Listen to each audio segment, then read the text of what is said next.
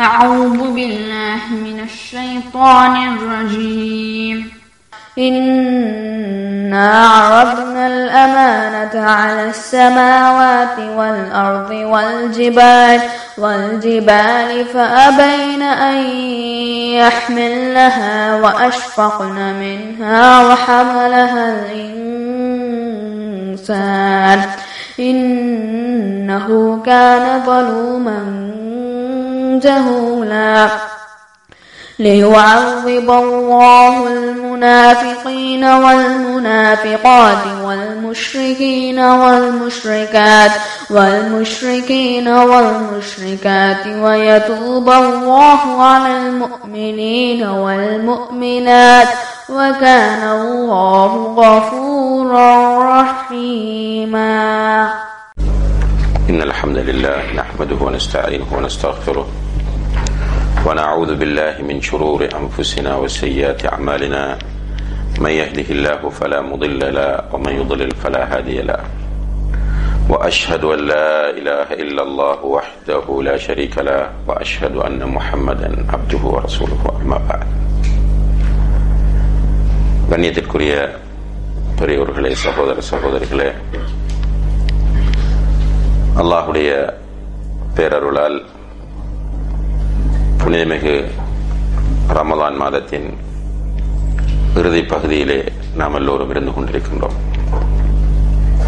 ரமலான் மாதம் நிறைய சிறப்புகளை கொண்ட ஒரு மாதமாக இருக்கிறது. அதற்கு இருக்கக்கூடிய பிரதானமான சிறப்புகளில் ஒன்று ஷஹ்ரு ரமதான் அல்லதி உன்சில ஃபீஹில் குர்ஆன். இந்த ரமலான் மாதத்தில் தான் அல் குர்ஆன் அருளப்பட்டது என்று அல்லாஹு தஆலா சொல்கிறான்.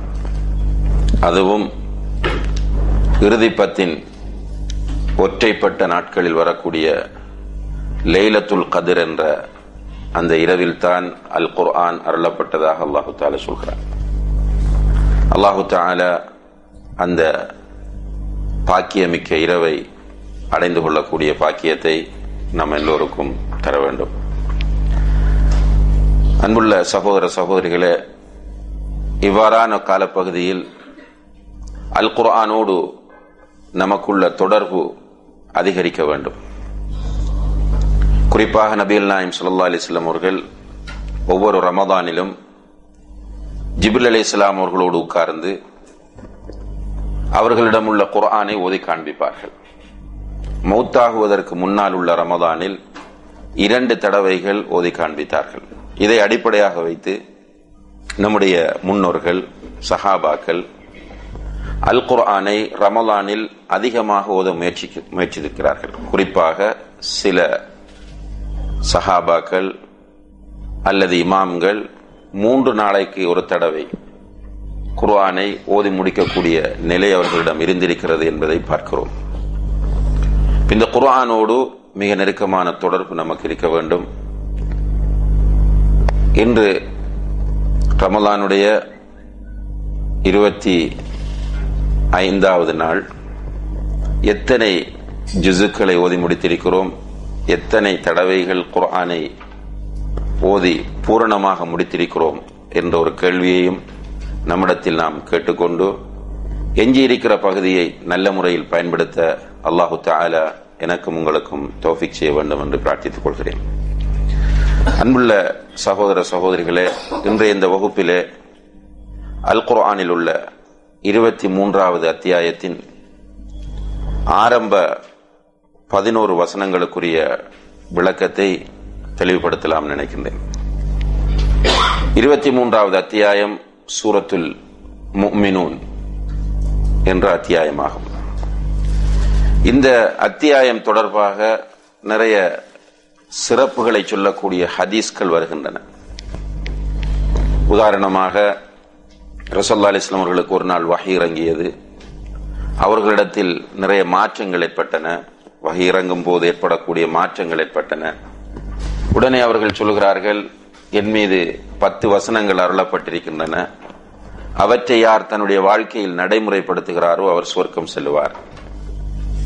அதுபோன்று ஆயிஷா ரலியல்லாஹு அன்ஹா அவர்களிடம் வந்து அல்லாஹுடைய தூதரின் பண்புகள் எப்படி இருந்தன என்று கேட்கும்போது அவர்களுடைய பண்புகள் அல் குர்ஆனாக இருந்தது என்று சொல்லிவிட்டு, நீங்கள் விரும்பினால் சூரத்துல் முஃமினூனை ஓதிக்கொள்ளுங்கள் என்று சொன்னார்கள். என்றெல்லாம் நிறைய செய்திகள் சூரத்துல் முஃமினூனுடைய சிறப்பு சம்பந்தமாக வருகிறது. ஆனால் அவை அனைத்தும் பலவீனமானவையாகும். அதை கவனத்திலே கொள்ள வேண்டும். ஏனென்றால் நிறைய இந்த சூறாவை பற்றி எழுதக்கூடியவர்கள் அந்த செய்திகளை சேர்த்து எழுதுவார்கள்.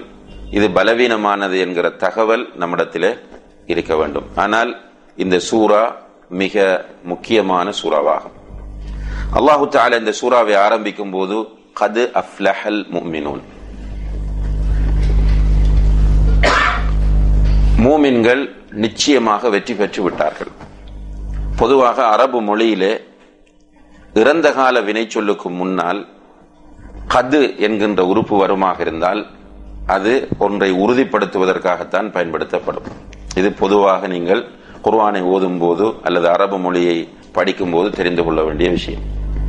இறந்த கால ஃபிஅல் மாதிக்கு முன்னால் கது என்கின்ற உறுப்பு வருமாக இருந்தால் நிச்சயமாக, உறுதியாக என்ற கருத்தை கொடுக்கும். அல்லாஹு தஆலா இங்கே சொல்லுகிறான், கத் அஃப்லஹல் முஃமினூன், மூமின்கள் நிச்சயமாக வெற்றி பெற்று விட்டார்கள். இந்த இடத்தில் அல்லாஹு தஆலா மூமின்களை தனிமைப்படுத்தி அவர்கள்தான் வெற்றி பெற்றவர்கள் என்பதை நமக்கு உணர்த்துகிறான். பொதுவாக உலகத்திலே 3 வகையான மக்கள் இருப்பார்கள்.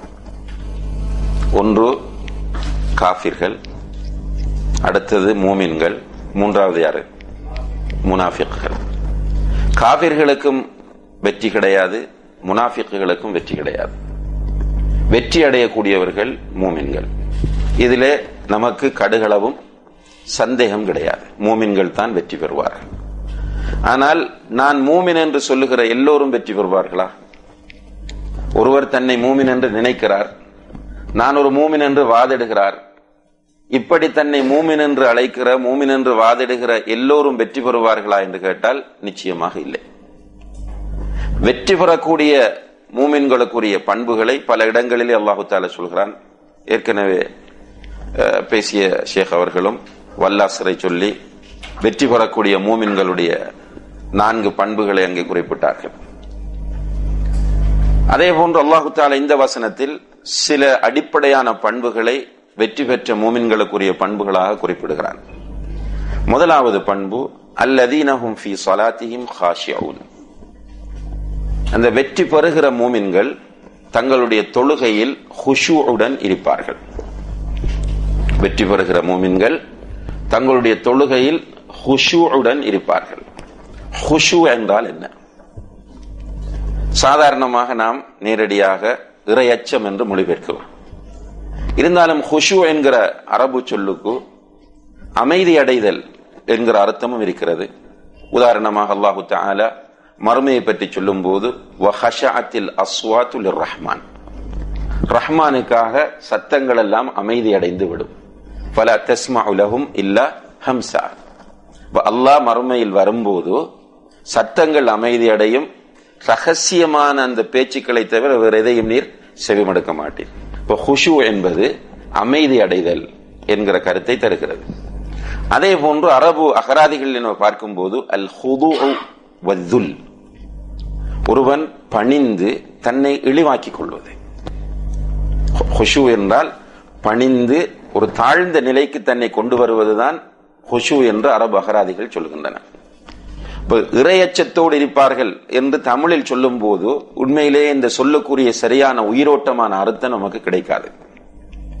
குஷூ என்பது மிக பரந்த ஒரு அர்த்தத்தை தரக்கூடிய சொல்லாகும். தொழுகையில் ஈடுபடக்கூடிய மூமின்கள் அந்த தொழுகையில் அமைதியோடு இருப்பார்கள். அந்த தொழுகையில் அவர்களுடைய உள்ளம் பணிந்து அல்லாஹுக்கு முன்னால் இழிவடைந்த ஒரு உணர்வை பெற்று இருக்கும் என்பதை அல்லாஹு தஆலா இங்கே சொல்கிறார். உண்மையிலேயே தொழுகையை பொறுத்தவரையில் இன்று பரவலாக சல்லு கமா ரஅய்துமூனி உஸல்லி என்பது வலியுறுத்தப்படுகிறது. இந்த ஹதீஸ் தெரியாதவர்களே இன்றைக்கு நம்முடைய சமுதாயத்தில் கிடையாது. அது குர்ஆன் ஹதீஸ் பேசுகிறவர்களாக இருந்தாலும் சரி, அது அல்லது மதுஹப் பேசுகிறவர்களாக இருந்தாலும் எல்லோருமே இந்த ஹதீஸை அறிந்திருக்கிறார்கள். சல்லு கமா ரஅய்துமூனி உஸல்லி, என்னை எப்படி நீங்கள் தொழ பார்க்கிறீர்களோ அப்படியே தொழுங்கள். இதிலே எதை கூடுதலாக வலியுறுத்துகிறார்கள், எந்த பகுதியை கூடுதலாக மக்களுக்கு போதிக்கிறார்கள் என்று பார்த்தால் வெளிப்படையான செயல்பாடுகளைத்தான் போதிக்கிறார்கள். தேவைதான். ரசூலுல்லாஹி அலைஹி வஸல்லம் அவர்களும் மிம்பரில் ஏறி உட்கார்ந்து இப்படித்தான் தொழ வேண்டும் என்று காட்டிக் கொடுத்தார்கள். ஒவ்வொன்றாக A to Z ரசூலுல்லாஹி அலைஹி வஸல்லம் மிம்பரில் ஏறி உட்கார்ந்து சஹாபாக்கள் எல்லோரும் பார்க்கக்கூடிய முறையில் பிராக்டிக்கலாக அதை கற்பித்திருக்கிறார்கள். அப்ப முக்கியம். ஆனால் இதனோடு சேர்த்திருக்கிற மற்ற பகுதியை நிறைய பேர் கண்டுகொள்ளவில்லை. இதனால் தொழுகையினால் ஏற்படுகிற மாற்றங்கள் சமுதாயத்தில் இல்லை. இப்ப தொழக்கூடியவனிடம் என்ன மாற்றங்கள் ஏற்பட வேண்டும் என்றால் அல்லாஹு தஆலா சொல்கிறான், அகிமிஸ் ஸலா இன்ன ஸலாத்த தன்ஹா அனில் ஃபஹ்ஷாஇ வல் முன்கர். தொழுகையை நிலைநாட்டு. நீ தொழுகையை நிலைநாட்டினால் அந்த தொழுகை அசிங்கமான பாவங்களை விட்டும் தடுக்கப்பட்ட ஏனைய எல்லா பாவங்களை விட்டும் உன்னை தடுக்கும். தொழுகைக்கு அல்லாஹு தஆலா இப்படி ஒரு தன்மையை கொடுத்திருக்கிறான். ஒழுங்கான ஒரு தொழுகையாளி அசிங்கமான பாவங்களை விட்டு ஒதுங்கி இருக்க வேண்டும். அவ்வாறே தடுக்கப்பட்ட ஏனைய பாவங்களை விட்டும் அவன் ஒதுங்கி இருக்க வேண்டும். இது அல்லாஹ் சொல்லக்கூடிய செய்தி. அதே போன்று சூரத்துல் மாஊன் அரஐத அல்லதி யுகذிபு பித்தீன் என்ற அந்த அத்தியாயத்தில் அல்லாஹ் தஆலா ஃபவைலுல் லில் முஸல்லீன், தொழக்கூடியவர்களுக்கு வயல் என்ற நரகம் அல்லது நேரடியான அர்த்தம் அழிவு, கேடு. இப்ப தொழக்கூடியவர்களுக்கு கேடு ஏன் காரணம்? அல்லதீனஹும் அன் ஸலாத்திஹிம் சாஹுன், தொழுகையை விட்டும் அவர்கள் பொடுபோக்காக இருப்பார்கள். ஒரு காரணம். தொழுகையில பொடுபோக்குனால் எப்படி? டைமுக்கு தொழுவதில்லை, 3 வக்த தொழுவார், 2 வக்த விட்டுருவார். ஊரில் இருந்தால் தொழுவார், பயணத்தில் தொழ மாட்டார். சுகதேகியாக இருந்தால் தொழுவார், நோயாளியாக இருந்தால் தொழ மாட்டார். இதுதான் தொழுகையில் பொடுபோக்கு. இப்ப தொழுகையில் பொடுபோக்காக இருப்பார். 3வது வல்லதீனஹும் யுராஉன், அவர்கள் தொழும்போது அவருடைய நியத் எப்படி இருக்கும் என்றால், மற்றவர்கள் என்னை ஒரு தொழுகையாளி என்று சொல்ல வேண்டும், நான் தொழாவிட்டால் இங்கே உரிமை எடுக்க முடியாது, அல்லது விமர்சனங்களுக்கு நான் உள்ளாகுவேன், எனவே நான் தொழ வேண்டும் என்று மற்றவர்களுக்கு காண்பிப்பதற்காக வேண்டி தொழுவது. இப்ப 3 பண்புகள் எதனோடு சம்பந்தப்பட்டு வந்திருக்கிறது? கவனமாக கவனிக்க வேண்டும். தொழக்கூடியவர்களுக்கு அழிவு, கேடு அல்லது வயல் என்ற நரகம் என்று அல்லாஹ் சொல்லிவிட்டு, முதல் காரணம் தொழுகையில் பொடுபோக்கு, 2வது காரணம்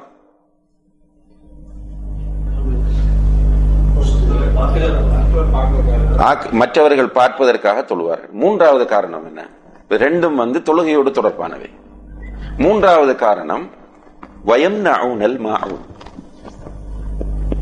மாஊன் என்றால் தஃப்சீர் ஆசிரியர் சொல்கிறார்கள், நம்ம தமிழ்ல தஃப்சீர் எடுத்து பாத்தீங்கன்னா தர்ஜுமத்துல் குர்ஆன்ல அற்பமான பொருட்கள் என்று மொழிபெயர்த்திருப்பார்கள். தஃப்சீர் ஆசிரியர் அதுக்கு சொல்லும் போது வாளி, பக்கெட், சுத்தியல், சம்மட்டி, ஆணி, ஊசி, இவ்வாறான பொருட்கள் என்று சொல்கிறார்கள். வயம்னஊனல் மாஊன், இந்த அழிவை சந்திக்கிற தொழுகையாளிகள் இப்படியான அற்பமான பொருட்களை தடுக்கக்கூடியவர்களாக இருப்பார்கள், கொடுக்க மாட்டார்கள். தடுக்கக்கூடியவர்கள் என்ன? கொடுக்க மாட்டார்கள். யாராவது சொல்லுங்க என்ன அர்த்தம்? தொழுகையாளிய கேடு 2 ரீசன் ஓகே, எல்லாருக்கும் தெளிவாக விளங்கக்கூடிய ரீசன் என்னது? பொடுபோக்கு, அடுத்தது மற்றவர்களுக்கு காண்பிப்பதற்கு. 3வது வாளி, பிளேட், உப்பு, ஊசி, இவற்றை அவர்கள் யாராவது கேட்டு வந்தால் கொடுக்க மாட்டார்கள். தொழுகையில் கஞ்சத்தனம், உள்ளத்துல கருமித்தனம் இருக்கும். அல்லாஹு தஆலா தொழுகை மூலம் எதை எதிர்பார்க்கிறான்? ஒரு தொழுகையாளியுடைய உள்ளம் விசாலமாக இருக்க வேண்டும். இன்றைக்கு கூடுதலா நீங்க பாத்தீங்கன்னா தொழுகையாளி தான் நெரோ மைண்டடா இருக்க, வெளியில் இருக்க. அல்லாஹ் பாதுகாக்க வேண்டும். நிறைய நம்ம பிராக்டிக்கலாக யதார்த்தத்தில் பார்க்கும் போது தொழக்கூடியவர்கள் தான் அதிகமாக இறுக்கமான சிந்தனை உள்ளவர்களாக இருக்கிறார்கள். இவன் தொழுகைக்கு வரக்கூடியவர்களுடைய விஷயத்துல கூட இறுக்கமான சிந்தனை. சலான் சொன்னா பதில் சொல்ல மாட்டாங்க, அல்லது பள்ளிவாசலுக்கு தேவையான சில உதவிகள் செய்யறதுல கூட ஒரு வகையான போக்கு. இப்ப தொழுகை எதை எதிர்பார்க்கிறது? முதல் சொன்ன குர்ஆன் வசனம், தொழுகை அசிங்கமான பாவங்களை விட்டும் ஏனைய பாவங்களை விட்டும் ஒருவனை தடுக்கக்கூடியதாக இருக்க வேண்டும். அதே போன்று தொழுகை ஒரு மனிதனுடைய உள்ளத்தை விரிவாக்க வேண்டும். இப்ப இன்றைக்கு அந்த நிலை தோன்றவில்லை என்றால் குர்ஆன் வசனம் பொய்யா அல்லது இவனுடைய செயல் பொய்யானதா? செயல்தான் பொய்யானது. இப்ப எங்கே பிரச்சனை என்றால் இவனுக்கு எங்கே தக்பீர் கட்ட வேண்டும், எப்படி ருக்கு செய்ய வேண்டும், சுஜூதுக்கு போகும்போது முதலாவது கையை வைக்க வேண்டுமா காலை வைக்க வேண்டுமா எல்லாம் தெரியும். ஹதீஸுடைய இலக்கத்தோடு சொல்லுவான். ஆனால் தொழுகையில் இருக்க வேண்டிய ஹுஷூஉடைய விஷயத்தில் இவன் அதை ஒரு பொருட்டாக எடுக்க மாட்டான். சிலர் பிரச்சாரமே செய்கிறார்கள். மக்களுக்கு பயான் பண்ணும் போது தொழுகையில ஹுஷூஆல இருக்க முடியாதுங்க, அது அவரவர விருப்பத்துக்கு ஏற்ற மாதிரி தொழுது, இப்படி மக்களுக்கு பிரச்சாரம் வர செய்யறாங்க. இப்படி பிரச்சாரம் செய்யும் போது அவர்கள் எப்படி இருப்பார்கள்? அவர்களுடைய மனம் எப்படி இருக்கும்? ரசூலுல்லாஹி அலைஹி வஸல்லம் அவர்கள் நிறைய தொழுவார்கள், கால்கள் வீங்குகிற அளவுக்கு தொழுவார்கள். உம்மத்துடைய விஷயத்தில் அவர்கள் எப்படி இருந்தார்கள் தெரியுமா? உம்மத்தை நரகத்திற்கு அனுப்பவர்கள் ஆசைப்படவில்லை. இன்றைக்கு என்ன நிலைமை? தாவா செய்ய போனா நரகத்துக்கு மக்கள் அனுப்பணும். நிறைய பேருக்கு நரகத்துக்குரிய சர்டிபிகேட் கொடுக்கணும். இதுதான் நிறைய பேருடைய சிந்தனையாக இன்றைக்கு இருக்கிறது. அல்லாஹ்வுடைய தூதர் ஸல்லல்லாஹு அலைஹி வஸல்லம் அவர்கள், நபி ஈசா அலைஹிஸ்ஸலாம் அவர்கள் அல்லாஹ்விடம் கேட்ட ஒரு பிரார்த்தனையை குர்ஆனில் இருந்து ஓதுகிறார்கள். ஈசா அலைஹிஸ்ஸலாம் அவர்கள் அல்லாஹ்விடத்தில் என்ன ஓதுறாங்க தெரியுமா? வ இன் துஅذிபுஹும் ஃபஇன்னஹும் இபாதுக், இன் துஅذிபுஹும் ஃபஇன்னஹும் இபாதுக். யா அல்லாஹ், நீர் இவர்களை தண்டிக்க விரும்பினால், நீ இவர்களை தண்டிக்க விரும்பினால் இவர்கள் உன்னுடைய அடியார்கள். வ இன் தக்ஃபிர் லஹும், நீ தண்டிக்காமல் இந்த மக்களை மன்னித்து விட்டால் ஃபஇன்னக அன்தல் அஸீஸுல் ஹக்கீம், நீ அஸீஸ், நீ ஹக்கீம். அஸீஸ் என்றால் அல்லாஹ் தான் மிகைத்தவன், அவனை மிகைக்க யாரும் இல்லை. ஹக்கீம் என்றால் நுணுக்கமானவன், ஞானம் மிக்கவன் என்று ஈசா அலைஹிஸ்ஸலாம் அவர்கள் அல்லாஹ்விடத்தில் துஆ கேட்டிருக்கிறார்கள் என்பதை அல்லாஹ் குர்ஆனில் இறக்கி வைக்கிறார். இதை காருண்ய நபி ஸல்லல்லாஹு அலைஹி வஸல்லம் அவர்கள் ஓதிக்கொண்டிருக்கும் போது உணர்ச்சி வசப்பட்டு விட்டார்கள், இமோஷன் ஆனார்கள். எந்த அளவுக்கு இமோஷன் ஆனார்கள் என்றால், அப்படியே தன்னுடைய இரண்டு கைகளையும் அல்லாஹ்வின்பால் உயர்த்தி அல்லாஹும்ம உம்மதி உம்மதி என்று சத்தமிட்டு அழுதார்கள். வாய் விட்டு சத்தமிட்டு அழுது கொண்டே இருந்தார்கள். அல்லாஹ் ஜிப்ரீல் அலைஹிஸ்ஸலாம் அவர்களை உடனே அனுப்புகிறார். உன்னுடைய உம்மத்துடைய விஷயத்துல உன்னுடைய மனம் திருப்திப்படக்கூடிய முறையில் நடப்போம் என்ற செய்தியை அல்லாஹ் ஜிப்ரீல் அலைஹிஸ்ஸலாம் அவர்கள் மூலம் அனுப்பும் வரைக்கும் அல்லாஹ்வுடைய தூதர் அழுது கொண்டிருந்தார்கள். இது ஒரு தாயிடம் இருக்க வேண்டிய விசாலமான நிலை. மஸ்ஜிதிலே வந்து சிறுநீர் கழிக்கிறார் ஒரு நாட்டுப்புற அரபி. உங்களுக்கு தெரியும், மஸ்ஜிதுக்கு பக்கத்துல தான் முசல்லா இருக்கிறது. மஸ்ஜித் நபவி பக்கத்துல முசல்லா. முசல்லா என்றால் என்ன? தொழுமுனம், பெரிய ஒரு கிரவுண்ட். அடுத்தது அதை சுற்றி நிறைய ஓபன் ஸ்பேஸ் இருக்கிறது. ஒரு பெரிய மனிதர், சின்ன பையன் கூட கிடையாது, ஒரு பெரிய மனிதர் மஸ்ஜிதிற்குள் நுழைந்து, அதுக்கு ஒரு காம்பவுண்ட் இருக்கிறது, சுவர் இருக்கிறது, அதற்குள் நுழைந்து உள்ளே சிறுநீர் கழிக்கிறார் என்றால் இவர் வேண்டும் என்று கழிக்கிறாரா அல்லது அறியாமையினால் கழிக்கிறாரா? வேண்டும் என்றுதான் கழிக்கிறார். சஹாபாக்கள் அவரை பார்த்தவுடன் ஆவேசப்பட்டார்கள். அல்லாஹ்வுடைய தூதர் சொன்னார்கள், தஅவுஹு, அவரை விடுங்க. சிறுநீர் கழிக்க ஆரம்பிச்சிட்டாரு தானே, டிஸ்டர்ப் பண்ணாதீங்க. சிறுநீர் கழித்து முடிந்ததும் அவரை பக்கத்திலே அழைத்து உட்கார வைத்து சொல்கிறார்கள், சகோதரனே, இது மஸ்ஜித், இது புனிதமான ஒரு இடம். இந்த இடத்தில் குர்ஆன் ஓதுவது, தொழுவது, திக்ர் செய்வது போன்ற இபாதத்துக்கள் தான் செய்ய வேண்டுமே தவிர இப்படியான அசிங்கங்களை செய்யக்கூடாது. அந்த மனிதர் ஏற்கனவே சஹாபாக்கள் அடிக்க வந்ததை பார்த்தவர், அல்லாஹ்வுடைய தூதருடைய அணுகுமுறையையும் பார்க்கிறார். உடனே என்ன செய்தார் தெரியுமா? தன்னுடைய கைகளை உயர்த்தி அல்லாஹும்ம அர்ஹம்னி வ முஹம்மதா வலா தர்ஹம் மஅனா அஹதா, யா அல்லாஹ், முஹம்மதுக்கும் எனக்கு மட்டும் அன்பு காட்டு, எங்களோடு சேர்த்து வர யாருக்கும் உன்னுடைய அன்பை கொடுத்து விடாதே. ரசூலுல்லாஹி அலைஹி வஸல்லம் திரும்பவும் சொன்னார்கள், லிம துஹஜ்ஜிரன் வாசிஅ, அல்லாஹ்வுடைய விசாலமான அன்பை நம் 2 பேருக்கு மாத்திரம் நீ ஏன் சுருக்குகிறாய்? அல்லாஹ்வுடைய அன்பு விசாலமானது. அன்புள்ள சகோதரர்களே, சகோதரிகளே, ஒரு தொழுகையாளி இப்படித்தான் இருக்க வேண்டும். பாவம் செய்கிறவன் அவனை நாம் அவனுடைய பாவத்தை வெறுக்க வேண்டும். ஆனால் அவன் மீது நமக்கு பரிதாபம் வர வேண்டும். இப்ப இன்றைக்கு தொழுகையாளிகளுடைய நிலைகளை நாம் பார்த்தால், வீட்டில் கூட, குடும்ப வாழ்க்கையில் கூட விசாலமற்ற உள்ளத்தோடு இருக்கிறோம் என்றால், அங்கே அவர் பக்காவாக சுண்ணாவை பேணி தொழக்கூடியவராக இருந்து கொண்டு இப்படி இருக்கிறார் என்றால், அவருடைய இன்னும் ஒரு சைட் தொழுகையிலே பாதிக்கப்பட்டிருக்கிறது என்பதுதான் என்னுடைய அர்த்தம். அதுதான் இந்த ஹுஷு என்ற பகுதி. இந்த ஹுஷு என்ற நிலையில் தொழுதால் அந்த தொழுகையில் கண்குளிர்ச்சி வரும், ராஹத் கிடைக்கும். ரசூலுல்லாஹி அலைஹி வஸல்லம் அவர்கள் சொல்கிறார்கள், வஜ்இலத் குர்ரத்து ஐனி ஃபிஸ் ஸலா, என்னுடைய கண் குளிர்ச்சி தொழுகையிலே இருக்கிறது. கண் குளிர்ச்சி என்ன அர்த்தம்? சந்தோஷம், மனமகிழ்ச்சி. அதே போன்று பிலால் ரலியல்லாஹு அன்ஹு அவர்களை சொல்லுவார்கள், அரிஹ்னா பிஸ் ஸலாத்தி யா பிலால். பிலால் முஅத்தினிடம் தொழுகை நேரம் அந்த என்ன சொல்லணும்? இகாமத் சொல்லுங்கன்னு தான் சொல்லணும். தொழுகைக்குரிய டைம் வந்துட்டு என்றால் இகாமத் சொல்லுங்கள் என்றுதான் சொல்ல வேண்டும். ஆனா ரசூலுல்லாஹி அலைஹி வஸல்லம் அவர்கள் என்ன சொல்வார்கள்? அரிஹ்னா. அரிஹ்னா என்றால் எங்களுக்கு ராஹத்தை ஏற்படுத்து. இப்ப தொழுகையில் ராஹத் இருக்கிறது, அதே போல தொழுகையில ரிலாக்ஸேஷன் இருக்கிறது. ரசூலுல்லாஹி அலைஹி வஸல்லம் அவர்களை பற்றி சொல்லும் போது, இதா ஹஸிபஹு அம்ருன் ஃபஸிஅ இலா ஸலா, இதா ஹஸிபஹு அம்ருன் ஃபஸிஅ இலா ஸலா, 4 பக்கத்தாலும் அவர்களுக்கு பிரச்சனை வந்து அவர்களை சூழ்ந்தால் உடனடியாக தொழுகைக்கு விரைவார்கள். ذهب الى الصلاه அல்ல, ஸல்லா அல்ல, ஃபஸிஅ. ஃபஸிஅ என்றால் விரைந்து செல்வது. தொழுகைக்கு விரைந்து செல்வார்கள். ஏனென்றால் தொழுகையில ரிலாக்ஸேஷன், ஆறுதல் இருக்கிறது. உங்களுக்கு தெரியும், பத்ருக்கான எல்லா ஏற்பாடுகளையும் அல்லாஹ்வுடைய தூதர் செய்துவிட்டு சஹாபாக்கள் என்ன சொன்னாங்க? காலையில் எழுந்தவுடன் யுத்தம். சஹாபாக்களிடம் சொல்லுகிறார்கள், நீங்கள் போய் தூங்குங்கள் என்று. ஆனா ரசூலுல்லாஹி அலைஹி வஸல்லம் அவர்களிடத்தில் அந்த ரெஸ்பான்சிபிலிட்டி, அந்த பொறுப்புணர்வு இருந்தது.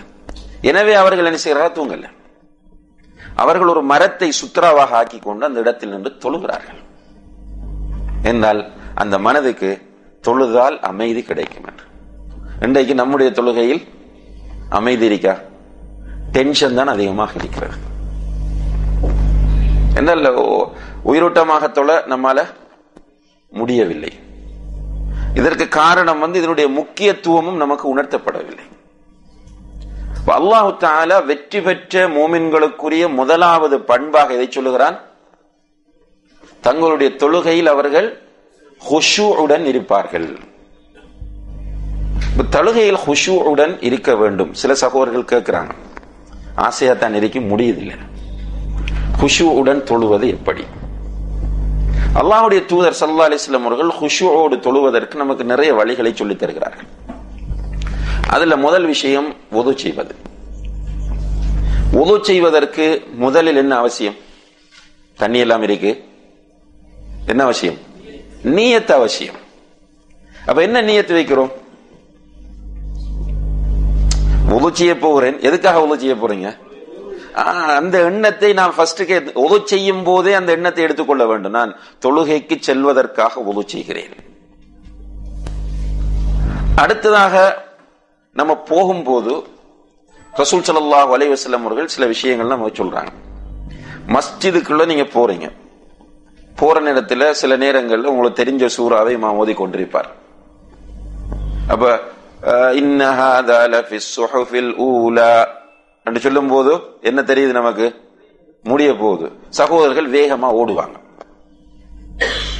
ருக்குவை அடைந்து கொள்ள வேண்டும் என்பதற்காக வேண்டி வேகமாக ஓடுவாங்க. அல்லாஹ்வுடைய தூதர் சொல்றாங்க, அலைக்கும் பிஸ்ஸகீனத்தி வல் வகார், தொழுகைக்கு செல்லும் போது அமைதியாகவும் கண்ணியமாகவும் செல்லுங்கள். ஸ்மார்ட்டா வகாருண்டா, ஓடி இளைத்து நிற்காதீர்கள். ஓடி போய் என்ன செய்ய போறோம்? அல்லாஹ் அக்பர் அல்லாஹ் அக்பர். என்ன நமக்கு இன்னும் ஒரு விஷயம் சொல்லி தந்திருக்கிறாங்க. என்ன சொல்லி தந்திருக்கிறாங்க? நீயத்து வீட்டிலிருந்து வரும்போதே வந்துட்டு நியத்துடைய விஷயத்துல 2 நிலையில் இருக்கிறாங்க. ஒரு கூட்டம் என்ன செய்தால் இமாம் ருக்குவுக்கு போகும் வரைக்கும் உஸல்லி ஃபர்தல் லுஹ்ரி 4 ரகாத்தின் கையை விடுறது கட்டுறது கை, இப்படி ஒரு கூட்டம். நமக்கு என்ன சொல்லி தந்திருக்குன்னா நீ வீட்டிலிருந்து வரும்போதே நியத்து வந்துட்டு. அப்ப உடனே என்ன செய்யறோம் என்றால் நியத்து வந்துட்டு தானே வாரம் சும்மா தக்பீரை கட்டுறோம். இல்ல, நியத்து அந்த இடத்துல நம்ம அல்லாஹ்வுக்கு முன்னால் நிற்கிறோம் என்கின்ற அந்த உணர்வை உள்ளத்தில் எடுக்க வேண்டும். அந்த உணர்வை உள்ளத்தில் எடுத்த நிலையில் நம்ம தொழுவதற்காகத்தான் ரசூலுல்லாஹி அலைஹி வஸல்லம் என்ன சொல்றாங்க, தொழுகைக்கு வந்தால் விரைந்து வராதீர்கள், கண்ணியமாகவும் அமைதியாகவும் வாருங்கள். இரண்டாவது என்ன சொல்றாங்க என்றால், தொழுகைக்கு வரும்போது உணவு தயாராக இருந்தால் தொழுகைக்கு வராதீர்கள். உணவு தயாராக இருந்தால் தொழுகைக்கு வராதீர்கள். என்ன, மனசை பற்றி அல்லாஹ்வுடைய தூதருக்கு தெரியும். நம்ம எவ்வளவு தத்துவம் பேசினாலும் மனம் என்ன செய்ய போகுது?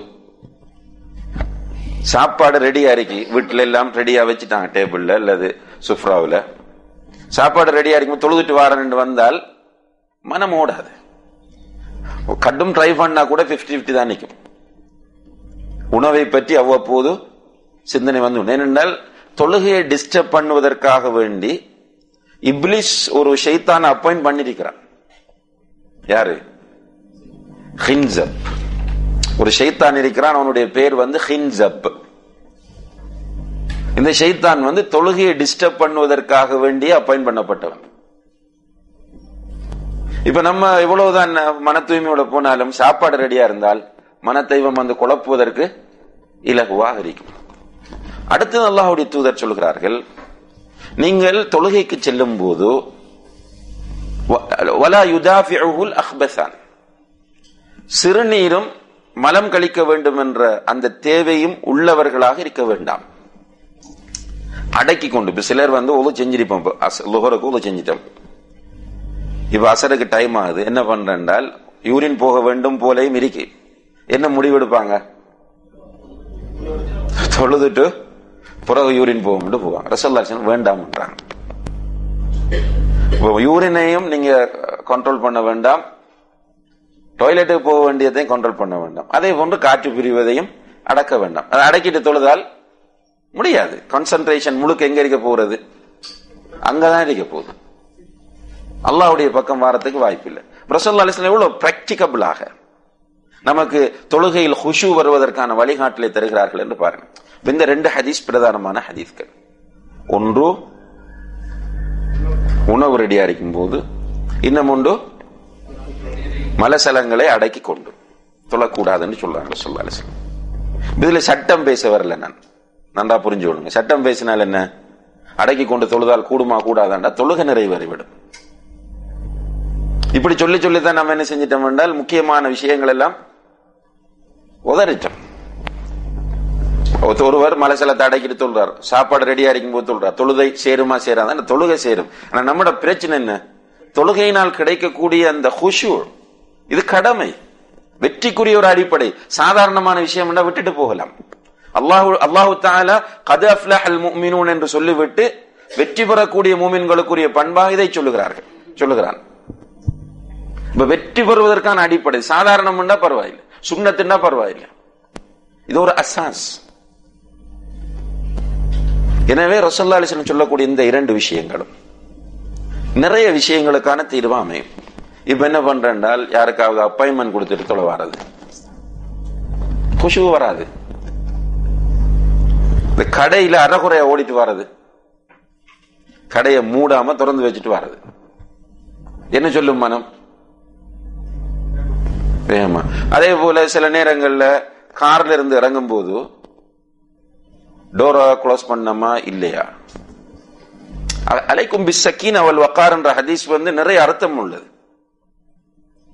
இப்ப என்ன பண்ண போறோம்? தக்பீர் கட்டிட்டு டோரை க்ளோஸ் பண்ணோமா இல்லையா, டோரை க்ளோஸ் பண்ணோமா இல்லையா? இவ்வளவு வேகமா தொழுது முடிக்க முடியுமோ அவ்வளவு வேகமா தொலை பார்ப்போம். எனவே நம்முடைய கவனத்தை கலைக்கக்கூடிய அனைத்து விஷயங்களை விட்டும் ஒதுங்கிய நிலையில் தான் தொலை போக வேண்டும். அதே போன்று நம்முடைய கான்சென்ட்ரேஷன் திசை திருப்பப்படக்கூடாது. இப்ப நம்மளாக கூடுதலா திசை திருப்புற ஒரு பொருளை எல்லோருமே தொழுகையில் கொண்டுதான் போறோம். என்னது? Cellphone, mobile phone. தொழுகையில் ஹுஷூ தேவை. ஹுஷூ எதற்காக தேவை? வெற்றி பெறுவதற்கு தேவை. மனமீது அது செகண்ட் திங். மறுமையில் வெற்றி பெறுவதற்கு நமக்கு ஹுஷூ தேவை. இந்த ஹுஷூவை தொழுகையில் எடுப்பது வாஜிபா இல்லையா? நமக்கு ஃபர்லா இல்லையா? ஃபர்த். எனவே இதற்காக வேண்டி மொபைல ஆஃப் பண்ணினா என்ன? சைலண்ட்ல போட்டுரும், வைப்ரேஷன்ல தொட்டு பார்க்கிறது. அந்த அளவுக்கு தான் நிலைமை.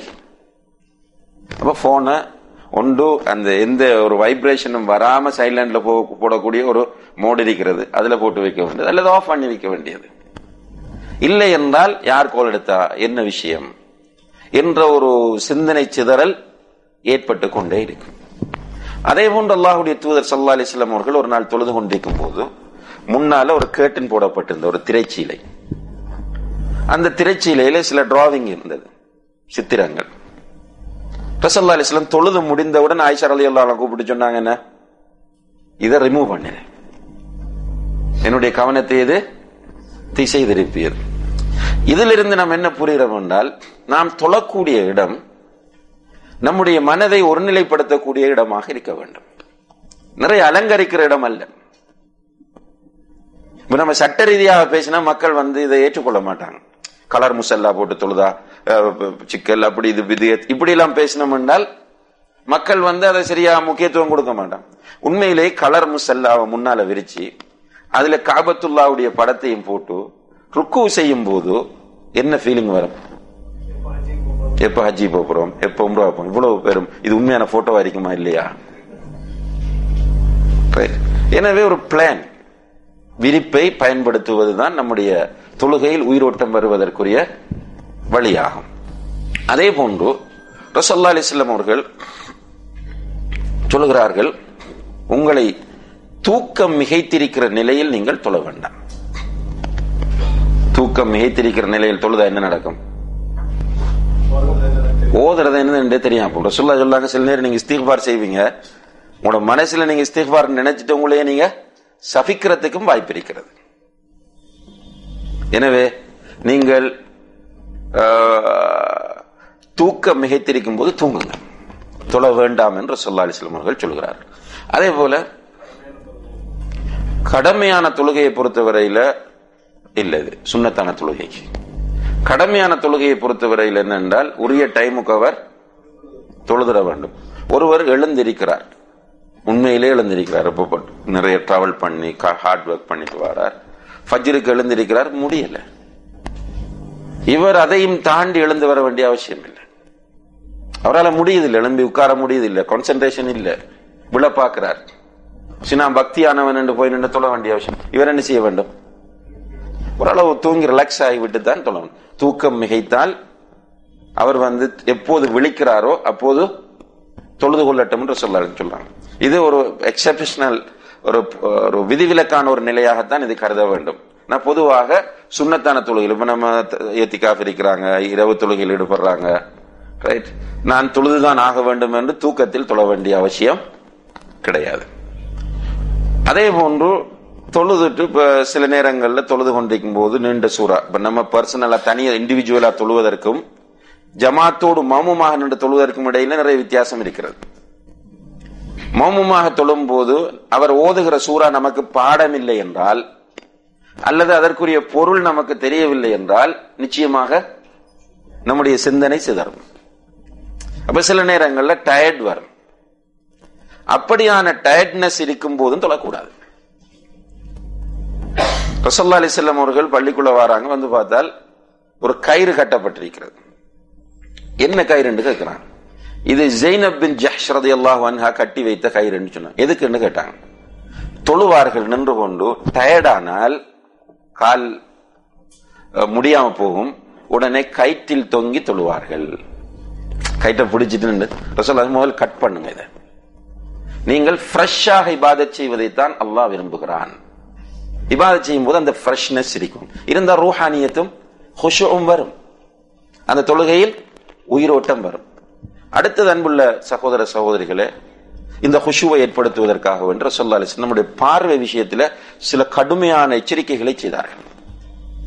ஒன்று சொல்றாங்க, தொழுகையில் பார்வைகளை அங்குமிங்கும் திருப்புவது என்பது ஷைத்தானுக்கு நீங்க உங்களுடைய பார்வையை விடுவதாகும். பார்வை அங்கிங்க போவது ஷைத்தான் உங்களுடைய பார்வையை திருடுகிறான் என்று சொல்றாரு. பார்வை அங்கங்க போகக்கூடாது, ஸ்பெஷலாக வானத்தை நோக்கி பார்க்க கூடாது. அப்படி பார்க்கிறவருடைய பார்வை அல்லாஹ் பறித்து விடுவான் என்பதை அவர் பயப்பட வேண்டாமா என்று சொல்றாங்க. ஒரு தொழுகையாளியுடைய பார்வை எங்க இருக்க வேண்டும்? சுஜூது செய்கின்ற இடத்தை நோக்கியதாக இருக்கும். இப்போது இந்த இதனது கவுன்சிலிங் அது மாதிரி இந்த சில உளவியல் ரீதியான பயிற்சிகள் எல்லாம் கொடுக்கறதுக்கு என்ன சொல்றாங்க என்றால், பார்வையை ஒருநிலைப்படுத்து. ஹிப்னோட்டிசம், மெஸ்மரிசம் எல்லாம் படிச்சு கொடுக்கிறவங்க சொல்றது, உன்னுடைய பார்வையை ஒருநிலைப்படுத்து, ஏதாவது ஒரு இடத்துல மட்டும் பார்த்து கொண்டிரு. அப்படி பார்த்தால் உன்னுடைய மனதை ஒருநிலைப்படுத்த முடியும் என்று.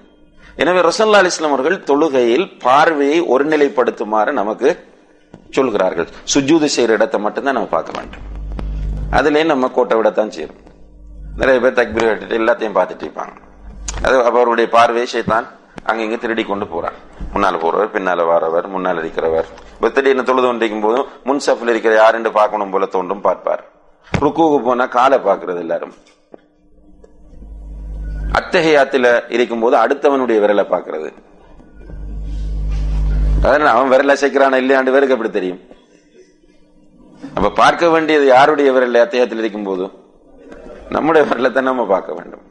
எனவே அன்புள்ள சகோதர சகோதரிகளே, ரசூலுல்லாஹி அலைஹி வஸல்லம் அவர்கள் காட்டி தந்த இந்த முறையில் நம்ம தொழுதால் தொழுகையில் குஷூ வரும். தொழுகையில் குஷூவோடு தொழுதால் தான் தொழுகையில் வெற்றி கிடைக்கும். அதே போல சுஜூதை நீட்டுவது, சுஜூதுல நிறைய துஆ செய்வது, வேக வேகமாக தொழுவது கூடாது.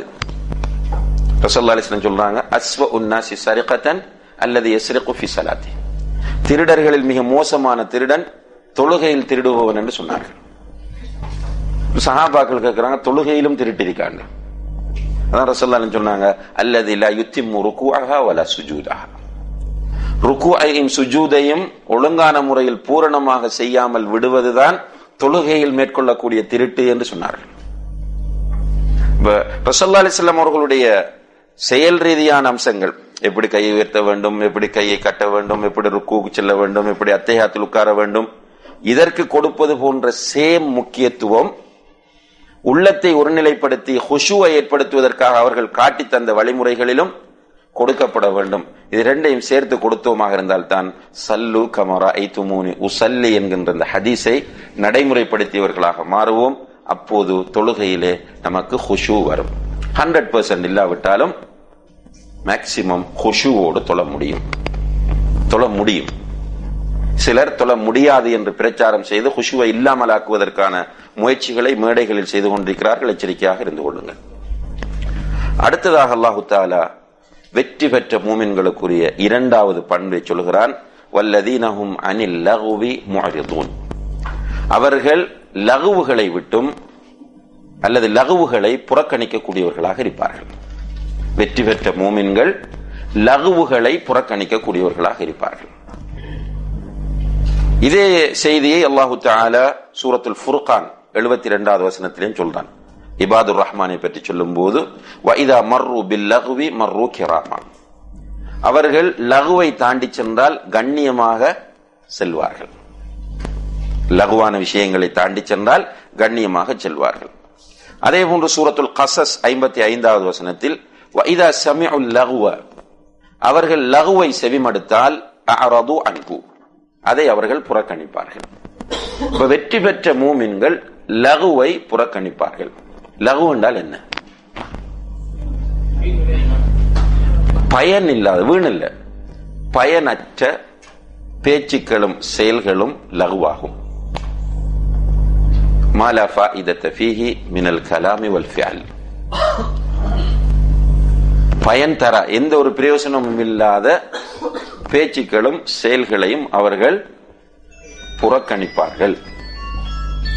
இந்த சூரத்துல் கஸஸ்ல அல்லாஹ் எப்படி சொல்றான்னா, வஇதா சமிஉல் லகுவ, அவர்கள் தேவையில்லாதவற்றை செவிமடுத்தால், பயனில்லாதவற்றை செவிமடுத்தால், அஅரது அன்ஹு, அதை புறக்கணித்து விட்டு சொல்லுவார்கள், வகாலு லனா அஅமாலுனா, எங்களுக்கு நிறைய வேலை இருக்கு, எங்களுடைய வேலை இருக்கிறது, வலக்கும் அஅமாலுக்கும், உங்களுடைய வேலையை நீங்க பாருங்க, சலாமுன் அலைக்கும், உங்கள் மீது சாந்தி உண்டாகட்டும், லா நபுதகில் ஜாஹிலின், ஜாஹில்களை நாங்கள் விரும்ப மாட்டோம். இந்த குர்ஆன் வசனங்கள் எல்லாம் நம்ம நடைமுறைப்படுத்தின ராஹத்தை வாழலாம். மஸ்ஜிதுக்கு தொழப்போறோம், கடமையை நிறைவேற்றுவதற்காக, அல்லாஹ்வின் மீது உள்ள மஹப்பத்தால், அல்லாஹ்வின் மீது உள்ள பயத்தால். தொழுது விட்டு வெளியே வரும்போது டோர்ல நின்று கூப்பிடுறாங்க, என்ட்ரன்ஸ்ல நின்று கூப்பிடுவாங்க, அஸ்ஸலாமு அலைக்கும் போகாம நம்மளும் நின்றோம் என்றால் ஆரம்பிப்பார் அந்த கட்சி தலைவர் இந்த கட்சி தலைவர் என்று ஆரம்பித்து பிறகு பள்ளிவாசல் இருக்கிற இமாம் வரைக்கும் வந்து அங்க இவங்க பேசுற 2 பேரையும் விட்டுட்டு மற்ற தொழுகையாளிகள் அத்தனை பேரை பற்றியும் பேசி போட்டு போவாங்க. இது லகு அல்ல, இது கபீரத்து மினல் கபாயிர், இது பெரும்பாவம். லகு என்றால் பயன் தராத பேச்சுக்கள், பயன் தராத பேச்சுக்கள், பயன் தராத காரியங்கள். உதாரணமா உலமாக்கள் அதுக்கு உதாரணம் சொல்லும் போது, உதாரணமா கிரிக்கெட், டிவியில கிரிக்கெட் போய் கொண்டிருக்கிறது, இந்த கிரிக்கெட்டை உட்கார்ந்து பார்த்துட்டு இருக்கிறார். இவருக்கு இம்மைக்கும் மறுமைக்கும் என்ன பயன் இதனால் இருக்கிறது? மறுமைக்கு எந்த பயனும் இல்லை. இம்மைக்காவது இந்த உலகத்திற்காவது ஏதாவது பயன் அதற்கு இருக்கிறதா? அப்ப இது ஹராமா பாக்குறது இல்ல, ஆனால் எந்த பயனும் அற்றது. அப்ப வெற்றி பெறக்கூடிய இபாதுர் ரஹ்மான்கள், வெற்றி பெறக்கூடிய மூமின்கள் இவ்வாறானவற்றையும் புறக்கணிக்கக்கூடியவர்களாக இருப்பார்கள். அல்லாஹு அக்பர். அப்ப இஸ்லாம் எங்கோ இருக்கிறது, நாம் எங்கோ இருந்து கொண்டிருக்கிறோம். உண்மையிலே இந்த குர்ஆன் வசனங்கள் நம்ம எதை நடைமுறைப்படுத்த தூண்டுகிறார்கள் என்றால், எதில் சர்ச்சை இருக்கிறதோ அவற்றை நடைமுறைப்படுத்த தூண்டுகிறார்களே தவிர சர்ச்சை இல்லாத விஷயங்களில் ஆர்வம் ஊட்டுவது என்பது மிக குறைவு. இந்த விஷயங்களை நம்ம கூடுதலாக கவனத்தில் எடுக்க வேண்டிய தேவை இருக்கிறது. யார் என்ற வெற்றி பெற விரும்புகிறவர்கள். வெற்றி தேவையில்லை என்று சொல்றவங்களை ஒன்றும் செய்ய முடியாது. நான் வெற்றி பெற வேண்டும், நான் நரகத்திலிருந்து என்னை பாதுகாத்துக் கொள்ள வேண்டும், நான் சுவர்க்கம் செல்ல வேண்டும் என்று விரும்புகிற ஒருவர் இப்ப 3 இடங்களில் அல்லாஹு தஆலா இதை சொல்கிறான். ஒரு இடத்துல வெற்றி பெற மூமின்களுடைய பண்பாக சொல்கிறான், இன்னும் ஒரு இடத்துல இபாதுர் ரஹ்மான், ரஹ்மானுடைய அடியார்களின் பண்பாக சொல்கிறான். அடுத்தது சூரத்துல் கஸஸ்ல நல்லடியார்களுடைய பண்பாக அல்லாஹு தஆலா அதை சொல்றான். இப்ப லகு தேவையில்லாத விஷயங்கள் நமக்கு தேவையில்லை. இதுல ரசூலுல்லாஹி அலைஹி வஸல்லம் அவர்கள் சொல்கிறார்கள், மின் ஹுஸ்னி இஸ்லாமில் மர்இ தர்குஹு மா லா யஅனி. ஒரு முஸ்லிமுடைய இஸ்லாம், ஒரு மனிதனுடைய இஸ்லாம் சிறந்த முறையில் இருக்கிறது என்பதற்குரிய அடையாளங்களில் ஒன்று தனக்கு தேவையில்லாததை அவன் விட்டு விடுவது. இதை நல்லா புரிஞ்சு கொள்ளணும். தனக்கு தேவையில்ல சமுதாய விஷயம் தனக்கு தேவையில்லாத அல்ல. சிலர் இப்ப இதை பத்தி பேசணும்னு இனி இன்ஷா அல்லாஹ் நான் பள்ளியோடையும் தஸ்பீஹ் மணியோடையும் இருந்துக்குவேன் என்ற ஒரு முடிவு எடுப்பேன். அப்படி அல்ல. தனக்கு தேவையானது என்ன, பயன் தரக்கூடிய அனைத்தும் தனக்கு தேவை. ஏற்கனவே தாவாவினுடைய முக்கியத்துவத்தை சொன்னார். இது சமுதாய பணி. மக்களுக்கு சொல்லும் போது நமக்கு எவ்வளவு நன்மை கிடைக்கிறது என்ற பட்டியலிட்டார் குர்ஆன் ஹதீஸ் ஆதாரங்களோட. எனவே நமக்கு பயன் தராத விஷயங்கள்ல இருந்து ஒதுங்குவதற்கு நாம் பழகிக் கொள்ள வேண்டும். இது வெற்றி பெற்ற மூமின்களுக்குரிய பண்பாக இருக்கிறது. 3வது பண்பாக அல்லாஹு தஆலா சொல்கிறான், வல்லதீனஹும் லிஸ்ஸகாத்தி ஃபாயிலூன். அவர்கள் ஜக்காத்தை செய்யக்கூடியவர்களாக இருப்பார்கள். வெற்றி பெற்ற மூமின்கள் ஜக்காத்தை செய்யக்கூடியவர்களாக இருப்பார்கள் என்று அல்லாஹு தஆலா சொல்கிறான்.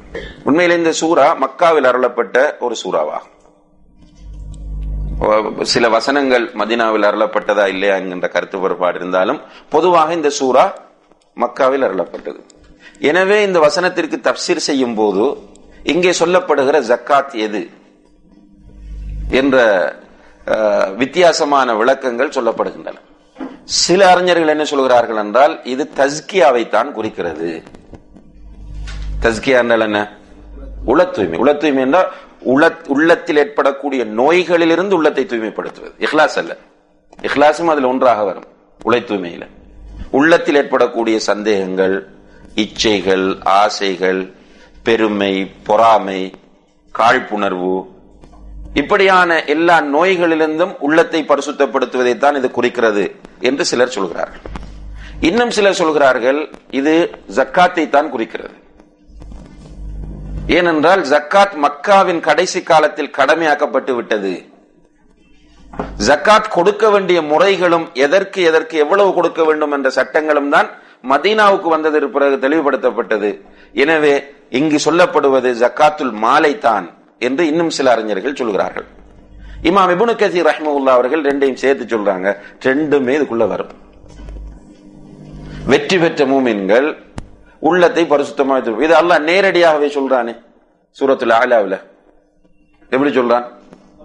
கத் அஃப்லஹ மன் தஸக்கா. யார் தன்னுடைய இதயத்தை பரிசுத்தமாக வைத்திருக்கிறாரோ அவர் நிச்சயமாக வெற்றி பெற்று விட்டார். அதே போன்று சூரத்து ஷம்ஸ்ல 11 தடவைகள் சத்தியம் செய்து விட்டு அல்லாஹ் சொல்கிறான் கத் அஃப்லஹ மன் ஸக்காஹா. எனவே இது உள தூய்மையை குறிக்கும் என்பதில் இரண்டாவது கருத்திருக்க அவசியம் இல்லை. உள தூய்மையையும் உள்ளத்தை நோய்களில் இருந்து பரிசுத்தப்படுத்துவதையும் இது குறிக்கிறது, ஜக்காத்தையும் இது குறிக்கிறது. அப்ப வெற்றி பெறக்கூடிய மூமின்கள் ரெண்டு விஷயத்திலையும் தெளிவாக இருக்க வேண்டும். தன்னுடைய உள்ளங்களை நோய்களில் இருந்து பரிசுத்தப்படுத்த வேண்டும். உண்மையிலே அன்புள்ள சகோதர சகோதரிகளே, இன்றைய காலத்தில் நிறைய தேவை. தஸ்கியா என்ற பகுதி மிக அடிப்படையாக தேவைப்படுகிறது. பேசப்படுவதும் குறைவு, வாழ்க்கையிலும் குறைவு. நாம் எல்லோரும் வெளிப்படைகளை பார்த்துக் கொண்டிருக்கிறோம்.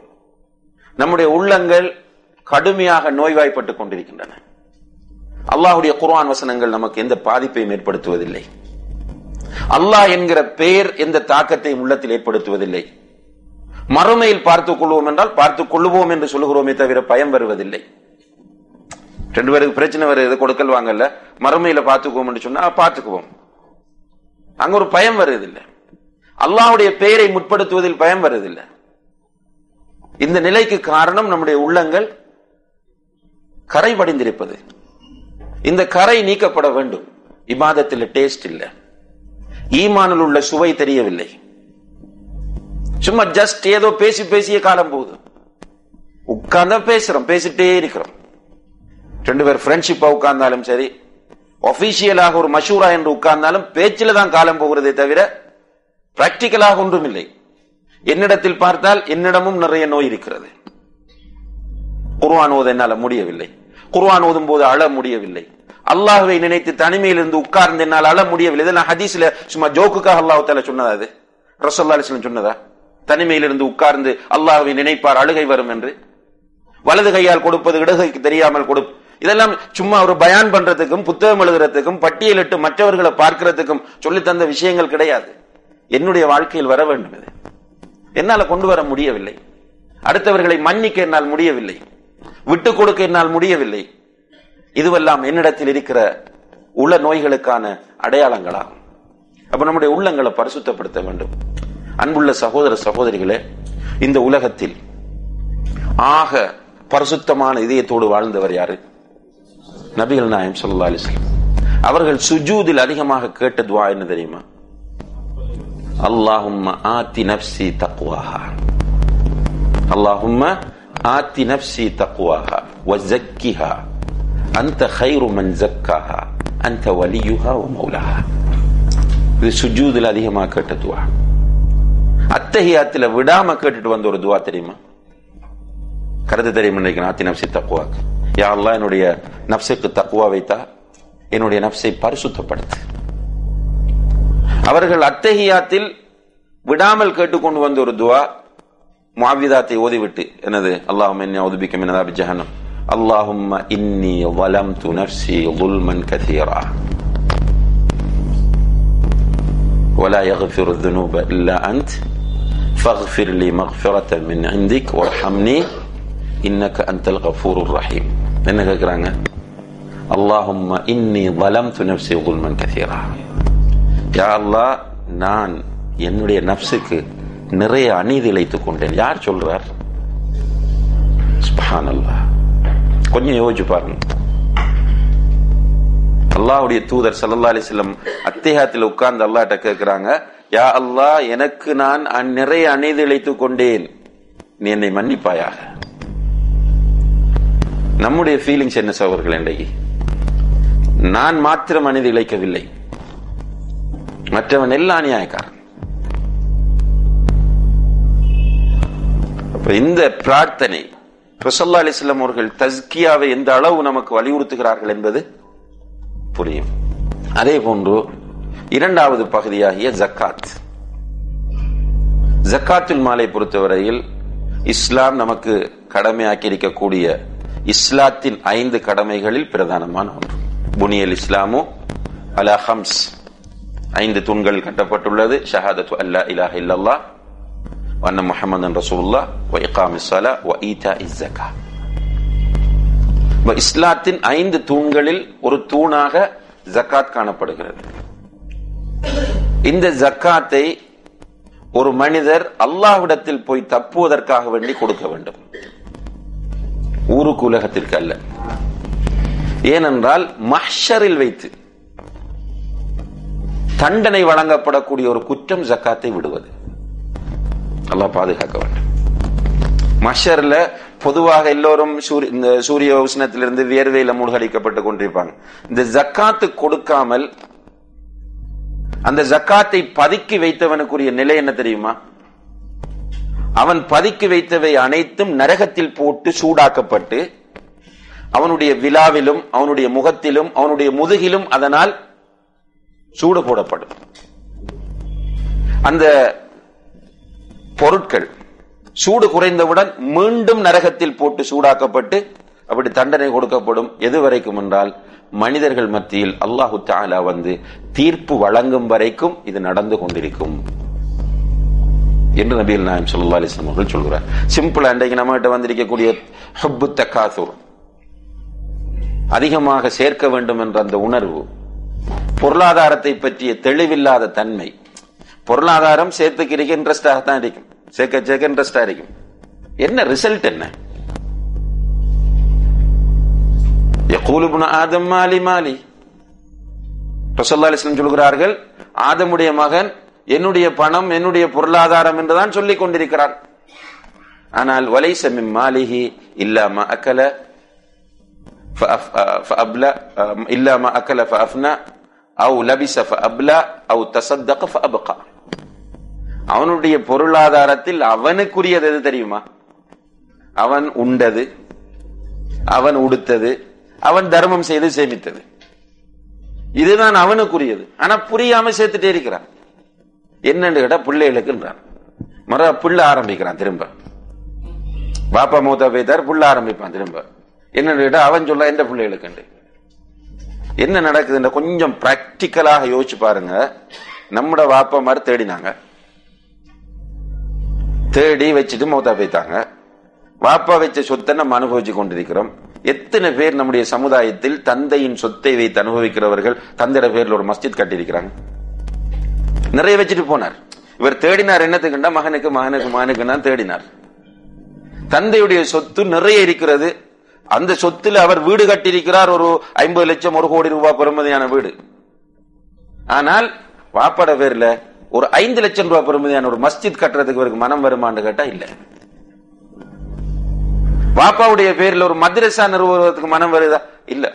அட்லீஸ்ட் ஒரு கிணறு இல்லாத வீட்டுக்கு ஒரு கிணற்றை தோண்டி கொடுப்போம் வாப்பாட பேர்ல. வாப்பா எவ்வளவு சொத்துக்களை எனக்கு விட்டுட்டு போனார், அந்த ஃபீலிங் வரல.